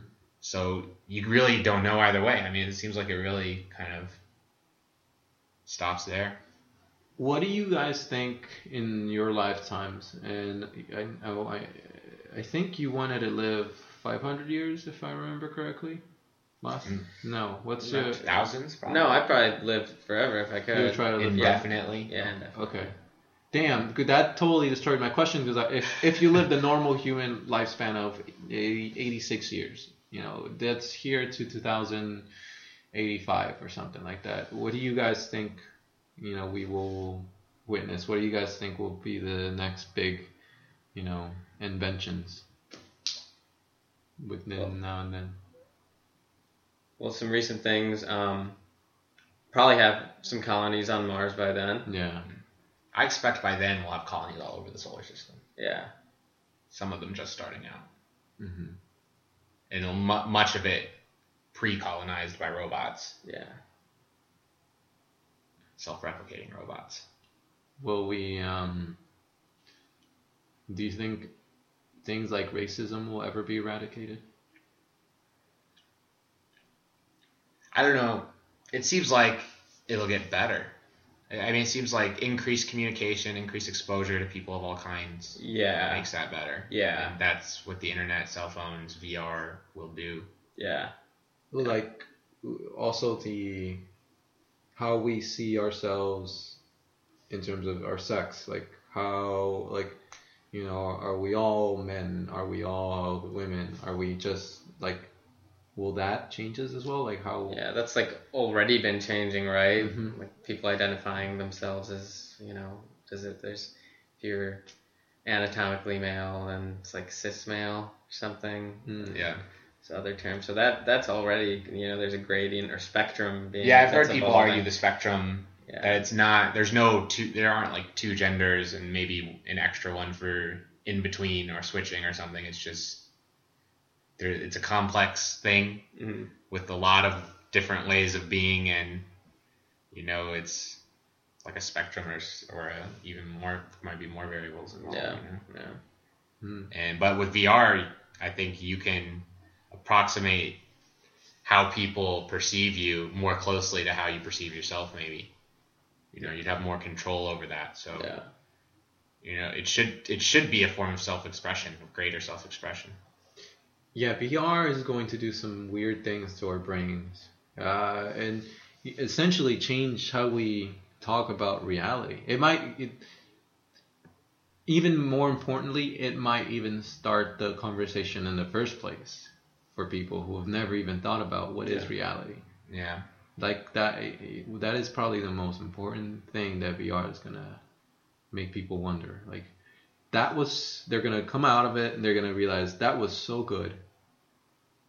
I don't know what to think anymore. Yeah, that'd be a really cool like hackathon project, is to make an experience where the whole point is to make people ask that question. Like a SpaceX or like a Lunar X Prize for designing an interface that completely fools the human brain. Like a race to who can, Completely immersive. yeah. A VR UI X Prize. Yeah. And then what? And then we'll say, all right, we have the Matrix. Everybody get in There you there. go, yeah. Get in there now. Yeah, but hopefully we all know it, and it improves everyone's lives, which I think is going to happen. I'm like optimistic that's going to happen. How can it improve people's lives, do you think? Why does traveling improve people's lives? You know, you want more experiences, better experiences. You want to interact with more people, different kinds of people. That's what VR will do, you know, and cheaper and faster and more efficiently. You don't have to spend 20% of your time in an airport. Yeah. My brother always wanted to ride on an airplane, and he just recently got to travel for 24 hours straight on a plane. Was he excited it was going to be that long? And he never wants to get on Yeah. it. Yeah. So That's a bit long. it sucks. But that is just a snapshot of, you know, everyday life for most of everybody on the planet. Like we have to go. Why do you need my physical body if we're just going to interact, you know, without touching each other? Like, Yeah, and that's actually one of the VR apps I really, really liked is Solar System Explorer. that was good. Yeah. Yeah, and you just fly around, you like zip around the solar system, you look Yeah. at planets, it's pretty awesome. Yeah. And when it gets to the point where like it's like photorealistic and you can go down into the planet, you can explore, it's all procedurally generated. I mean, that's going to just be so amazing. Yeah. It'll be insane. It'll be insane. Yeah. There's so much happening, and let's see. How are we doing on time? I think we'll start bringing things to a close, unless you guys are around this time. Yeah. Let me think. What do you guys think? So last few questions, I guess. Where do you guys think VR has its most formidable opponent? Like, what is the thing that we should probably pay more attention to if we want this thing to succeed? Motion sickness. Yeah. Motion sickness, yeah. I've talked to people who will say things like, I've been working in this industry for 20 years, and Oculus thinks they've solved this problem, but like they haven't yet because it's super hard, and that's why they haven't released yet, and they don't know how hard it really is. And I don't know it's obviously a question of how many people have they solved it for, because there's going to be there's certainly people today, like I consider myself one, I can use an Oculus Rift all day long, I won't get sick, as long as it's not like a roller coaster or something like that, or like flying on the back of a dragon. Like if it's like a normal experience that's pretty much matching my seated experience, I think Oculus Rift is going to be there for at least 80% of people, or 50, it really matters what that number is. I don't know what percentage of people will be comfortable with that, but like I think motion sickness is the biggest barrier, and if you can't get it above a certain amount, it will just fail. Mm-hmm. So I think there might need to be some more testing with prolonged use of VR. So, I mean, there may be people who just kind of binge and are in it forever, and we don't know how the brain would change when that happens, and what the effects would be outside of VR if they're in there. I think you mentioned someone was going to be in VR for 28 days. For 28 days, an art project about that. Yeah. That would be something really interesting. Like, okay, so you numb yourself of this motion sickness reflex that your body has. yeah. In VR. Now, outside of VR, how does that affect you? You don't have this mechanism that's tied together as well. What's visually happening and what your ear is telling you. Mm-hmm. Balance-wise. So what are the effects? I don't know. I think all these unanswered questions on maybe long-term effects, I don't think it'll be that there's nothing too much to worry about, but it's probably something that opponents will bring up. But on the other hand, what are the long-term effects of like reading books or watching TV on the brain? I think that's like still an unanswered question. Mm-hmm. And these kinds of transitions have happened many times before. And if it's sufficiently negative enough, people will stop using it. So the question is that, like, what are the negatives? Could it be that bad? Mm-hmm. Under what conditions? And it seems like it's pretty much benign. I mean, there are some things that could happen, and the better it gets, the more benign. Like, the more realistic it gets, the more benign it gets. Mm-hmm. So, unless you do weird things. But I mean, there's never been anything like reading books or watching TV as immersive as what's going to happen. It's not here yet, but complete field of view, maybe some amazing sound, tactile feedback, and proprioceptive controls and whatnot. But there's probably a big difference on a brain that is not literate and a brain that is literate in reading books, right? Like, Yeah, probably yeah, like structural difference, yeah, like definitely, physical difference. definitely, So yeah. I don't know if it's more or less change than that, Mm-hmm. but it's probably less. Because we're used to being super visual, full field of view all the time. Yeah. I mean, it's trying to be like we are all the time. It's not trying to make it new. Yeah, if you can get there, but Yeah. in the transition to getting it perfect to how we're used to, we're not going to have it perfect, and there's going to be motion sickness and and other types of sickness. Maybe, you know, soon you'll, you know, move your arm in real life and it doesn't react how it was in VR, and you're just like, oh, this is weird. I have Reality had feels weird. moments where I've looked at something in real life and my brain thought it was virtual for Yeah. a second. Yeah. And then like my brain classifies things as real or virtual, and sometimes in real life it's like that's not real, even though it is. You know, it almost never happens, but I've noticed it once or twice. So I think there are issues like that, but they only get better if the technology gets better. Does it happen more when you're looking through a screen door? We should test that out. For science, gentlemen, for science. That's interesting. Is it, you know, how big do you think the portal into the human mind, the human brain is through VR? Is it the size of a cat door? Is it a door, or is it a full-on gate? You know, the possibilities of utilizing VR to affect and / explore our very own brains.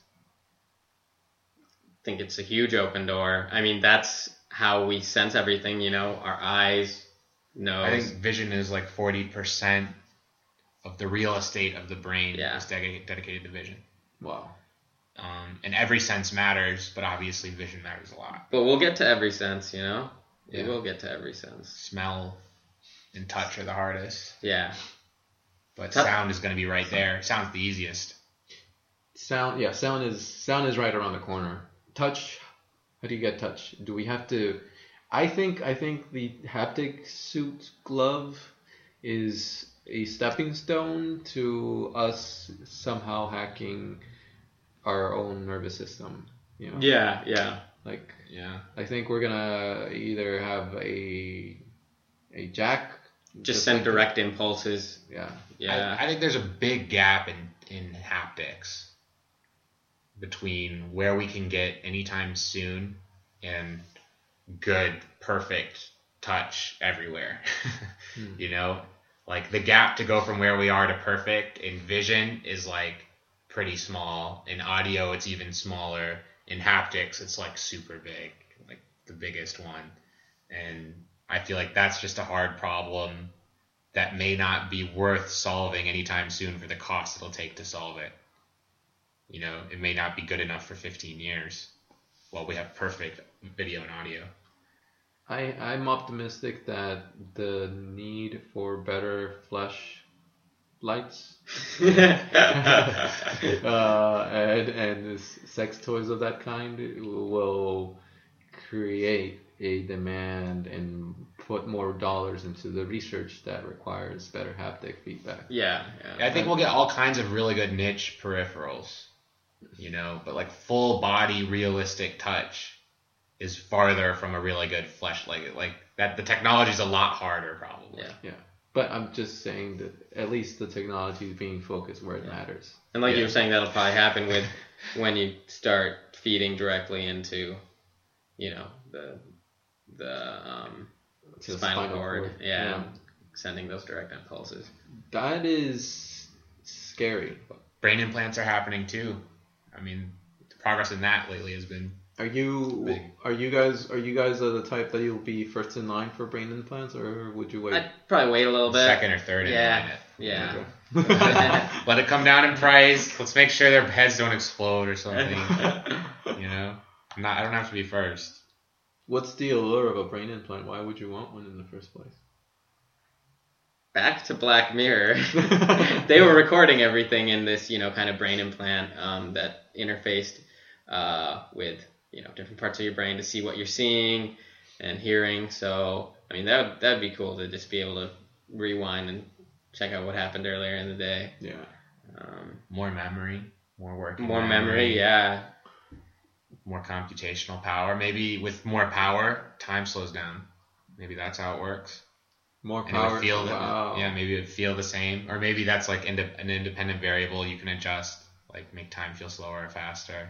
Whoa, yeah. That'd be sweet. That's as good as life extension. That If you would can be- speed up your thought process and speed down your perception of time, then, you know, actually there's someone who spoke a lot about the implications of that, where some people will start hogging all the resources for, you know, for thinking essentially, And what'll end up happening is if you think, a billion times faster, a trillion times faster, time ends up being way slower for you, and you could live, a million times as much time. You could live 1 million hours in the time someone without any implants lives their whole life, Yeah. And it's just like when that happens, the light speed limit becomes really important for communication. And so if they're all the way around the world and you're light speed limit for us is 700 milliseconds or something to send a message around the world. It's something like that. But for them, if they're operating 1 million times slower, to them it feels like years. Yeah. Even. Sure. And so what happens is you'll get these centers of computation where everyone will want to be physically close to each other so they can communicate fast enough, because light speed communication really, really matters. So you expect one center of all of the communication in the world, essentially, or as much of it as possible. Or you might get a bunch of centers and they might end up being kind of like separate planets in a way for the time it takes information to travel. I like that idea a lot. Thank you for taking me there. That's a fascinating idea. But to get around that, you could just slow down your thought processes while you're interacting with someone else's consciousness, and then speed it back up. Yeah, but you'd have to look at your opportunity cost. Yeah, I mean, Is it gotta be worth it to interface with people who sometimes you just have to slow down. don't lift a finger in 100,000 years? They might as well not exist. What is that even possible? Would that even happen? Could we engineer a drug that or an electromagnetic treatment that could slow down the part of the brain that perceives time and up everything else? Well, I don't know the limiting factor in thoughts per second, but I'm guessing it might have to do with the when a neuron sends a message or is activated, there's a time for it to kind of go back down to normal. So that must be part of it. So it might have to be I think it's on the order of tens of milliseconds. Something like that. So it might have to be long. some kind of external brain implant, which is doing all this quick processing, and then there'll be an input-output in your brain. Oh. Or, that's how it'll begin, and then eventually it'll all be Just computers. Yeah. Oh yeah. Holy crap. Is that something if we're able to do that, if we're able to augment the brain, I've been under the impression, or I have the suspicion that if that happens, it's only going to be available for the rich, and the rich are going to use it for their purposes. And I know that if rich people are a spectrum of people, there's going to be shitty people among them that aren't going to use augmented brains for good. So, but what you guys said makes me feel like that ability to have an augmented brain will transcend you past your biases and prejudices and shitty aspects, or will it exacerbate them? Will it magnify them? What do you think? Yeah, I think the rich people will get access first, and the people who get access first will have millions or billions of times more thinking available to them, which used to be an equalizer. Used to be we each only had so many man hours. So you can only take as much from everyone else as you have time to as a person. Maybe that'll go away, and the first very rich, very capable technologists will just use it to become million. Maybe they will be the first AIs that take over the planet, and exclude everyone else. I don't know. It seems like it could be bad. It could be a crappy situation for most people. But yeah, I don't know about it exacerbating the assholes. And I guess how's personality controlled? If they have more thought power, does that necessarily make it so it'll change their personality and their views? I don't know. Maybe we'll have chips to improve people's personalities. Yeah, make but them more peaceful and, you know. or able maybe to they'll get the coexist. upper hand and they'll make the asshole chips Yeah. and make everyone an asshole. or maybe they're an asshole, but they want everybody. They make a chip that makes everybody submit to them. Yeah. Like That could happen. that would suck if you get like the Kim Jong. They could make us enjoy it while we're subjugated, you know. Maybe that'd be They great. could Maybe do- that would yeah. be better than today. Like, Maybe yeah, that'd be better. we're working for the Overlord Dave. Yeah, and or- it's great. I'm having Yeah. an amazing time. Yeah. Wow, I just like love cooking and food. I have a and quota of manufacturing. 6 orgasms per day that he transmits directly to my brain. Yeah, exactly. Every time I see his face, just Dave the Creator. Yeah. Yeah. I orgasm. That is okay. Let's get a little philosophical here. Would you want that? Would you? Let's say I team up with the AI and I team up with it and I come up with this idea. Essentially, it's the fucking Matrix. And I had to go up to you guys and say, and I pitch it to you. I can get rid of war, famine, misery. I can get rid of, you name it, all these bad things about our current condition. If you follow me, or not, but you'd have to submit.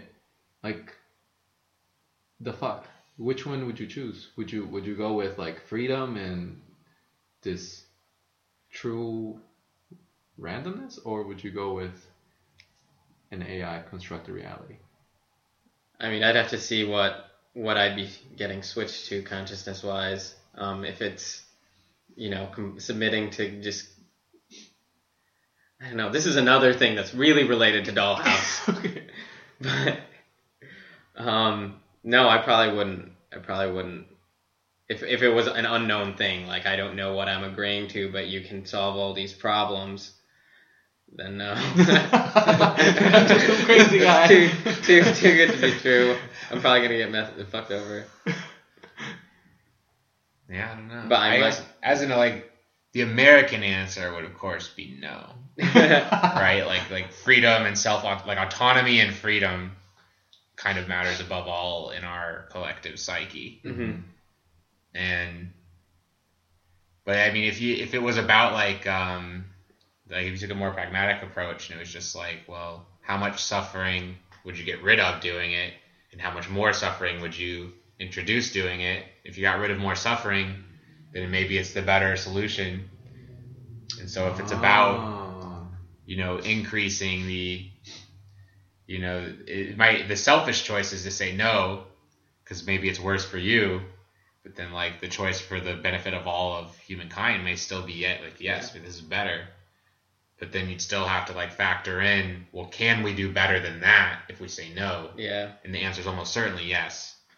We could do better than that if we wait long enough, figure out the right way to do it, and have freedom and autonomy and get rid of all that stuff. But that's the home run, and that's expecting that we humanity are going to achieve the home run. That's the home run idea, that we're going to be able to transcend past our nonsense and the things that make us reptilian, right? But but in reality, it's like going for the bunt versus going for the home run. yeah, Just gotta go for the home run. Yeah.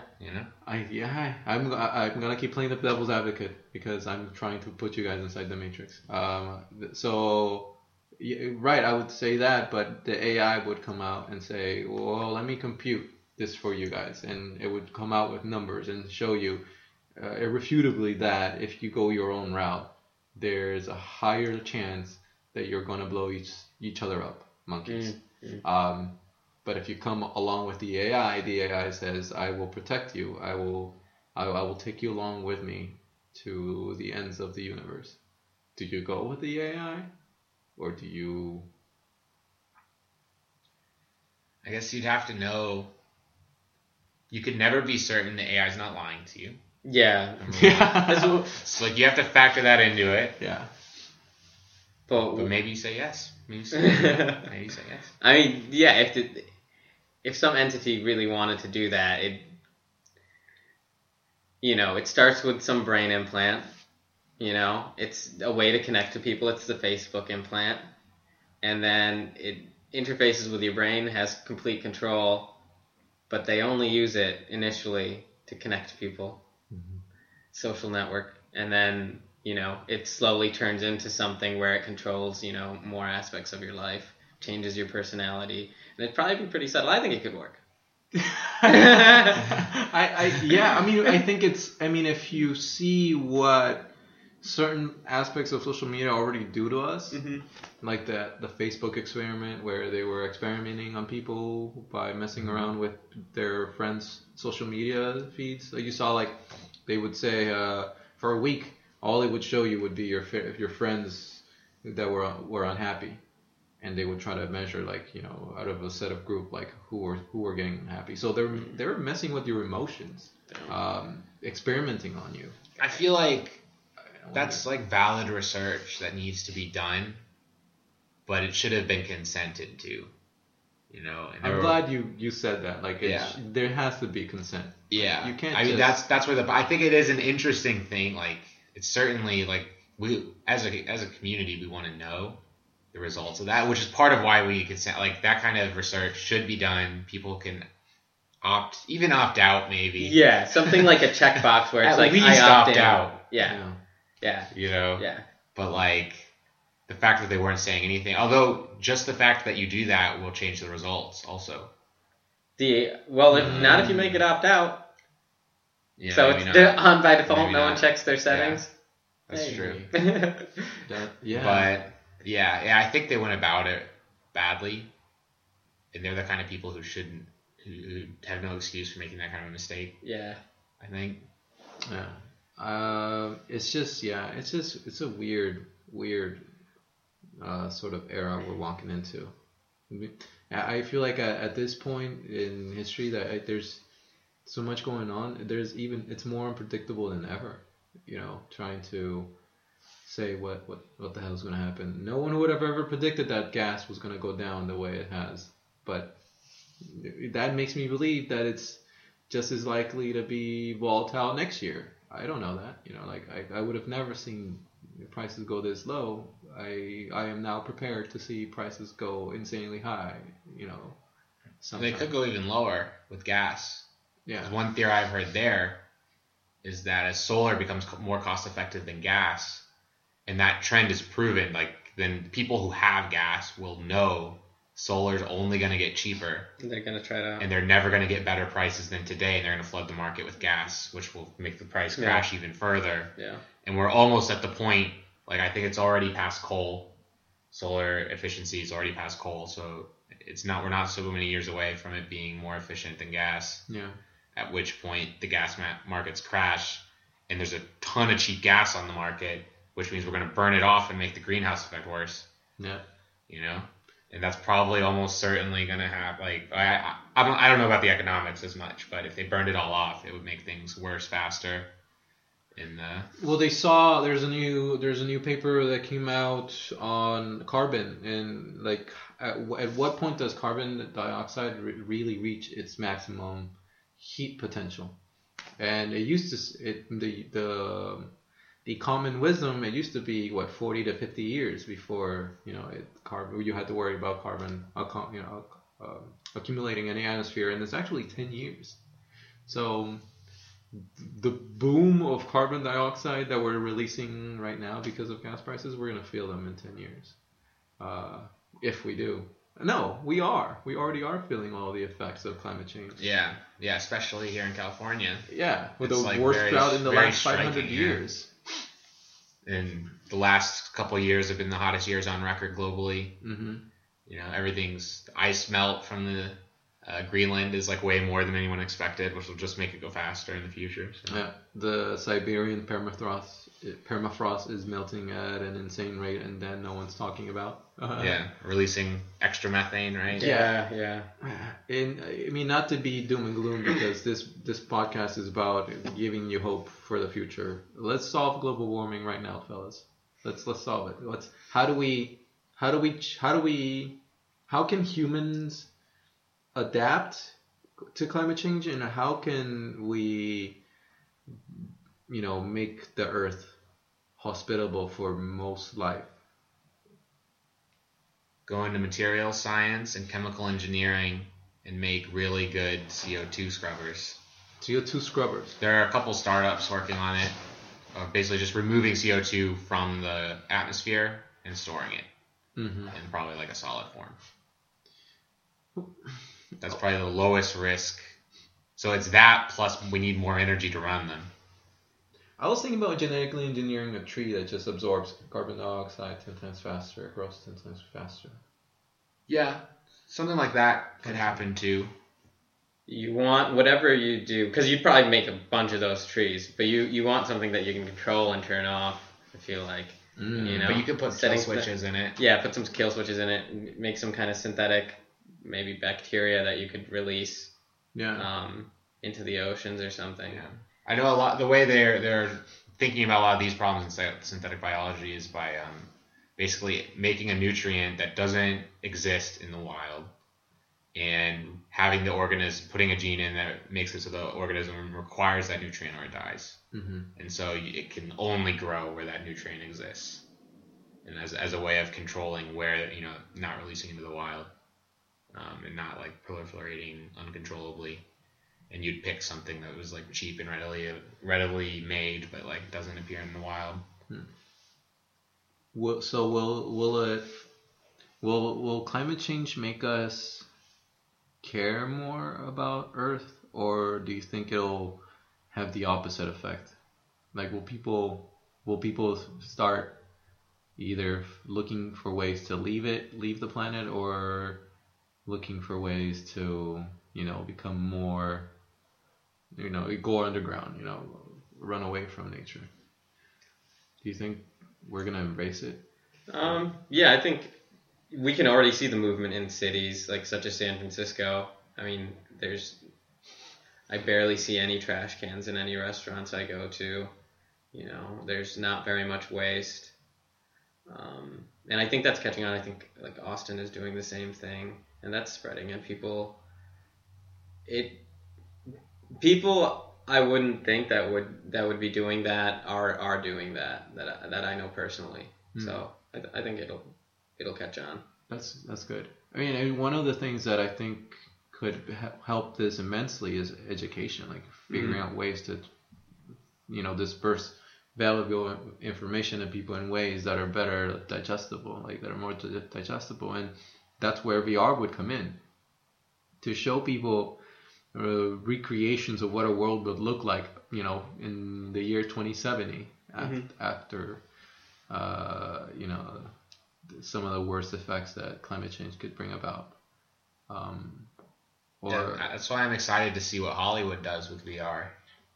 I mean, I think there are going to be some interesting stories that could be told, especially. Like, I'm waiting. I definitely want to see a Chris Nolan VR movie. Oh man, that'd be amazing. Yes. It would be insane. Interstellar 2 in VR. And I know I've heard rumors that he's going to direct a VR movie.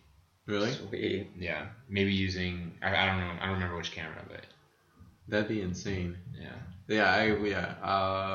Chris Nolan is one of my favorite directors out there. Yeah. I mean, Very talented. Inception, I watched it like 3 times on IMAX. Each time, did you watch it 20 times slower speed? Each time I was just trying to figure out whether he was awake or not. Like, just that whole question. Yeah. And What do you think? spoiler alert, I think he was awake at the end. I think he woke up. But I'm being optimistic. I think a part of me says that no, that whole fucking movie was a dream. But I think it's all a dream. You think it's all a dream? Was there any like actual answer, or is it just completely open? I think there are clues. There's clues. There's clues. But is So, it like, more the- ambiguous or? Well, I could give you the short answer to the theory behind Yeah, Inception. let's do that. Okay, it's basically you have to look at the totems, right? Mm-hmm. So everyone has a totem, and they work by the property that there's some secret information about it that only that person knows, right? And if you look at Leonardo DiCaprio's totem, it's his wife's old totem, right? And the way it works is that it keeps spinning. if you're in a dream. But the thing is, everyone knows that's the way it works. It works the opposite of every other totem. In every other totem, there's something different about it. There's something about it in the real world that is different than the normal thing. But the top, in the real world, it's in the dream, it can act as it does in the real world. It falls over. Everyone knows that's how it's supposed to act. Mm-hmm. So if you're in someone else's dream, it'll fall over. So all it tells you is whether or not he believes he's dreaming. When it spins a long time, he thinks he's dreaming. And when it doesn't spin, when it falls over, he doesn't think he's dreaming. He thinks he's in the real world. But he could be in someone else's dream. He could be in his dream. His He dream. could be in someone else's dream. It doesn't tell you that at all. Oh. So And his so- totem like is backwards, where Yeah. other people's totem, like the poker chip or something, Right. had a It's misspelling. yeah. And so at the end, when it wobbles, all that's telling you is he doesn't know if he's in a dream or not. Really? If it keeps spinning, he thinks he's in a dream. If it doesn't keep spinning, he thinks it's over and he's in the real world. But he I might think not. there's lots of little clues he's in a dream the whole time. I have my theory as to why I think he's awake is because when you see his daughters at the end, you see that they are grown up, and if that were a dream, then I would think my assumption is that they would have never, he would see them just like how he would remember them. So because he saw his daughters in that last scene that they look 3 years older, then Yeah. I'm like, oh, okay. I mean, 3 years have actually passed. There's no way. I mean, there is a way for the brain to make an interpretation or a guesstimation. Maybe the dreams are stories that the brain tells of kind of nonsense data coming in, right? And stories have beginnings, middles, and ends, and in dreams even, you'll have multiple stories throughout a night. Yeah. Each story will have a beginning, a middle, and an end. It'll be over, and then another story starts, right? And so I think that's what they meant at the end. So he was in a dream after all. What do you? I mean, that movie was particularly fascinating to me because you really started wondering more about like, what is inside of me that makes me me? Like, like you find like it's one of those questions like you think you get past it after you're 7 years old, 12 years old. But I never really did. Like, Yeah. I remember once sitting next to my dad. I was like 12 years old, and I was looking at my hands, and I was just looking back and forth at them, and I had this thought, like, dude, what is me? What is this? What am I? And then my dad was just brushing me off, like, don't think about it. It's whatever. Yeah. There are the people who don't know, and then there are the people who don't think about it. I think those are, like, no one can know right now. So you can either not know or just, like, try not to think about it. Where do you what camp are you in? I don't know. You I know? think about I it. mean, it's easy to spend a lot of time thinking about it, and it's fun to spend a lot of time thinking about it, but I don't think about it all the time.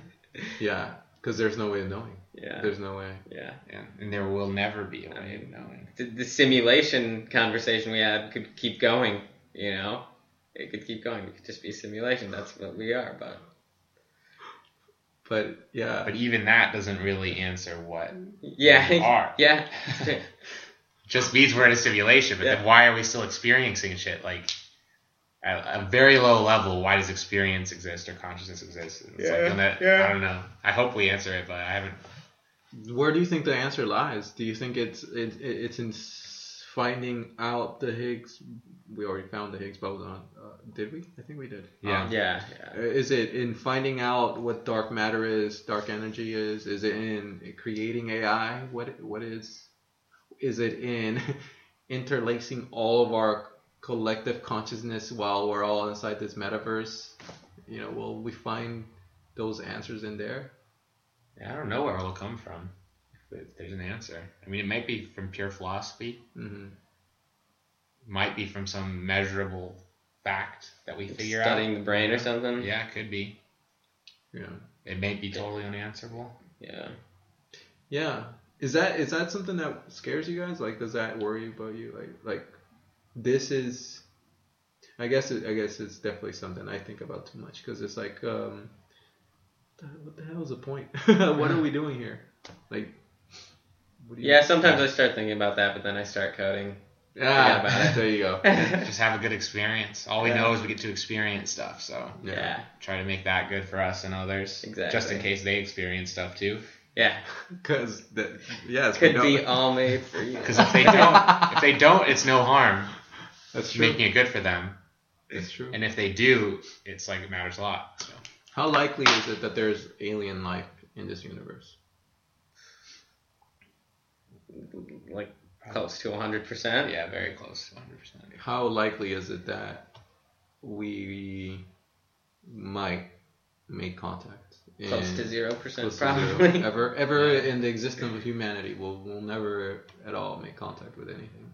Probably not. We're limited by the speed of light. I think we might detect the presence of other civilizations. I doubt we'll communicate two-way. I really, you would think civilization? I would think we would detect the presence of something living. Period. But I wouldn't. Or like, do you mean like life on Mars? Because there's probably, I'm thinking that there's probably. Oh, you life mean on like Mars. intelligent- By yeah. intelligent life. Did you see the new? Yeah. Yeah, there's What- some new evidence that there's life on Mars out of a meteorite that has organics in it, Oh, and they ruled out the other like the non-life genesis of these organic compounds. And so they're not, of course, 100% sure, but it's like a pretty clear signal that there was some life that made those compounds in a wet environment on Mars, and not so long ago. I think we're not talking like 4 billion years ago. And it seems like there's still some wet environments. Yeah. So There's running water on the surface sometimes. yeah. yeah.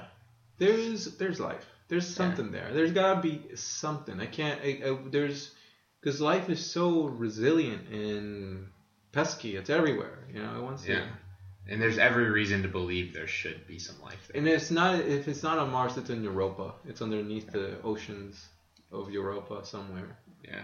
Because Europa is really interesting. Yeah. there's 4 times more sea on Europa than there is on Earth or something. More water. Yeah, more liquid water, right? Liquid water. Yeah. I think so. That's crazy. And how does it's heated by the tidal, like the compression, the gravitational compression? Yeah. Yeah, that's crazy. Like it's liquid water because there's heat generated by the push and pull of what is it, Jupiter? yeah, Jupiter's Yeah. gravity, right? So Yeah. That's crazy. crazy. And just like we find huge colonies on undersea vents, Yeah. I wouldn't be surprised if there's colonies just like that over there. Why is it? I feel like we have the technology. Why can't we just send a robot there with a camera? Their mission just got some funding. Oh yeah, Yeah, they want to send a sub.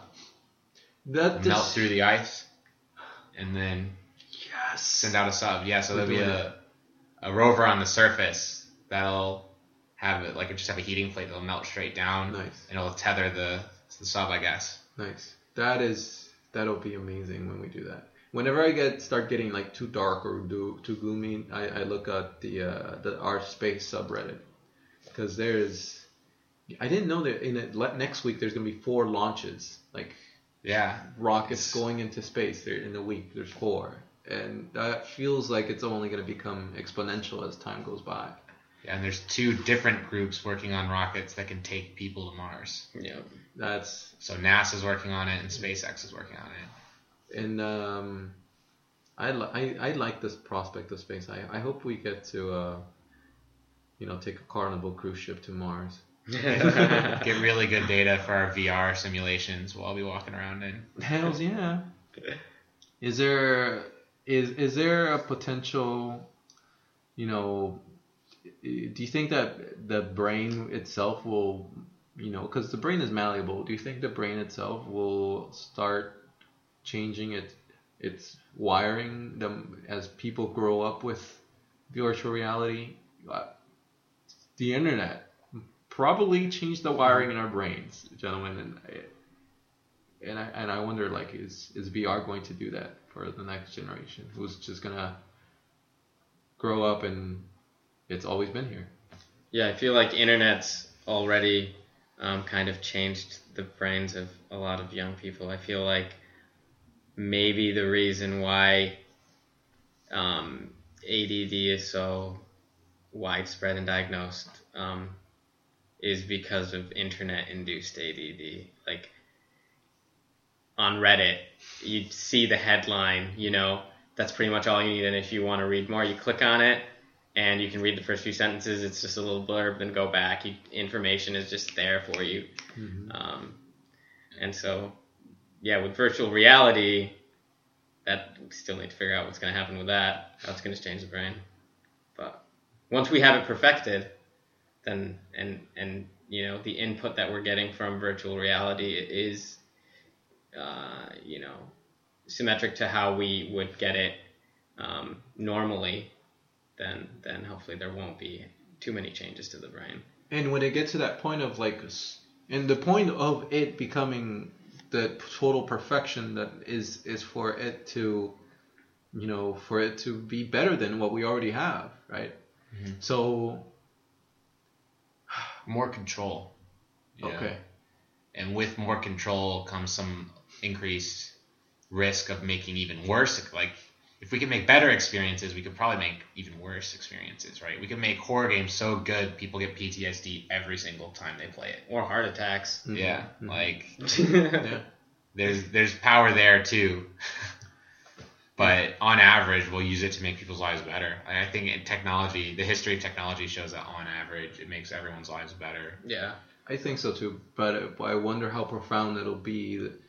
And I guess I should rephrase it better.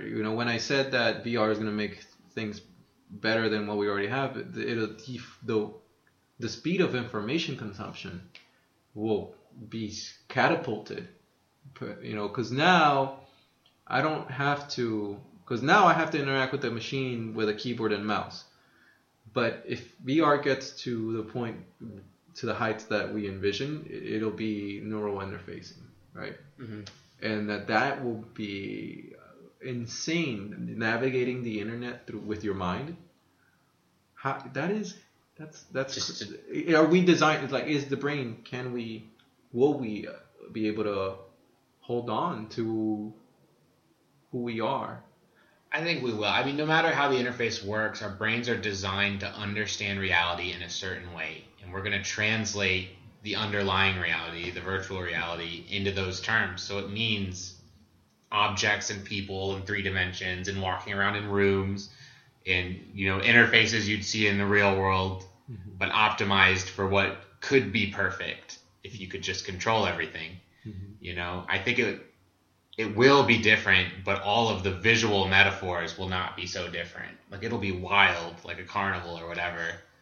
People can choose to look however they want to look, or like movies, but it's still we're only equipped to understand, at least in the beginning, at least for the foreseeable future, we're only equipped to understand things in a certain way.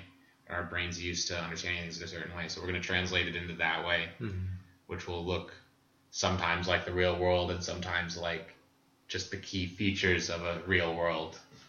Yeah. We could go on forever, but I need to leave you guys to go out and save the world. How can people stay in touch?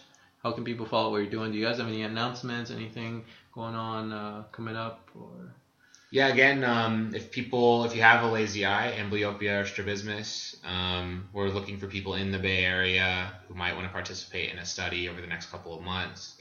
You can contact us at diplopiagame.com. There's a little contact button which goes straight to us. And your Twitter, do you have Twitter or are you on any social media? James is James Blaha. Yep, at James Blaha, and I'm at Manishiwa. We should probably make one for Diplopia. Yeah. I've just been using mine. Well, yeah, they both work, and I will be posting that information in the show notes. Once again, James Blaha and Manish Gupta, you guys are always and have been and always will be true scholars and gentlemen of virtual reality. I'm like, this is awesome. Thank you for the places you took me, and I can't wait for the next time around. Yeah, thanks for talking to us again. Yeah, right back at you.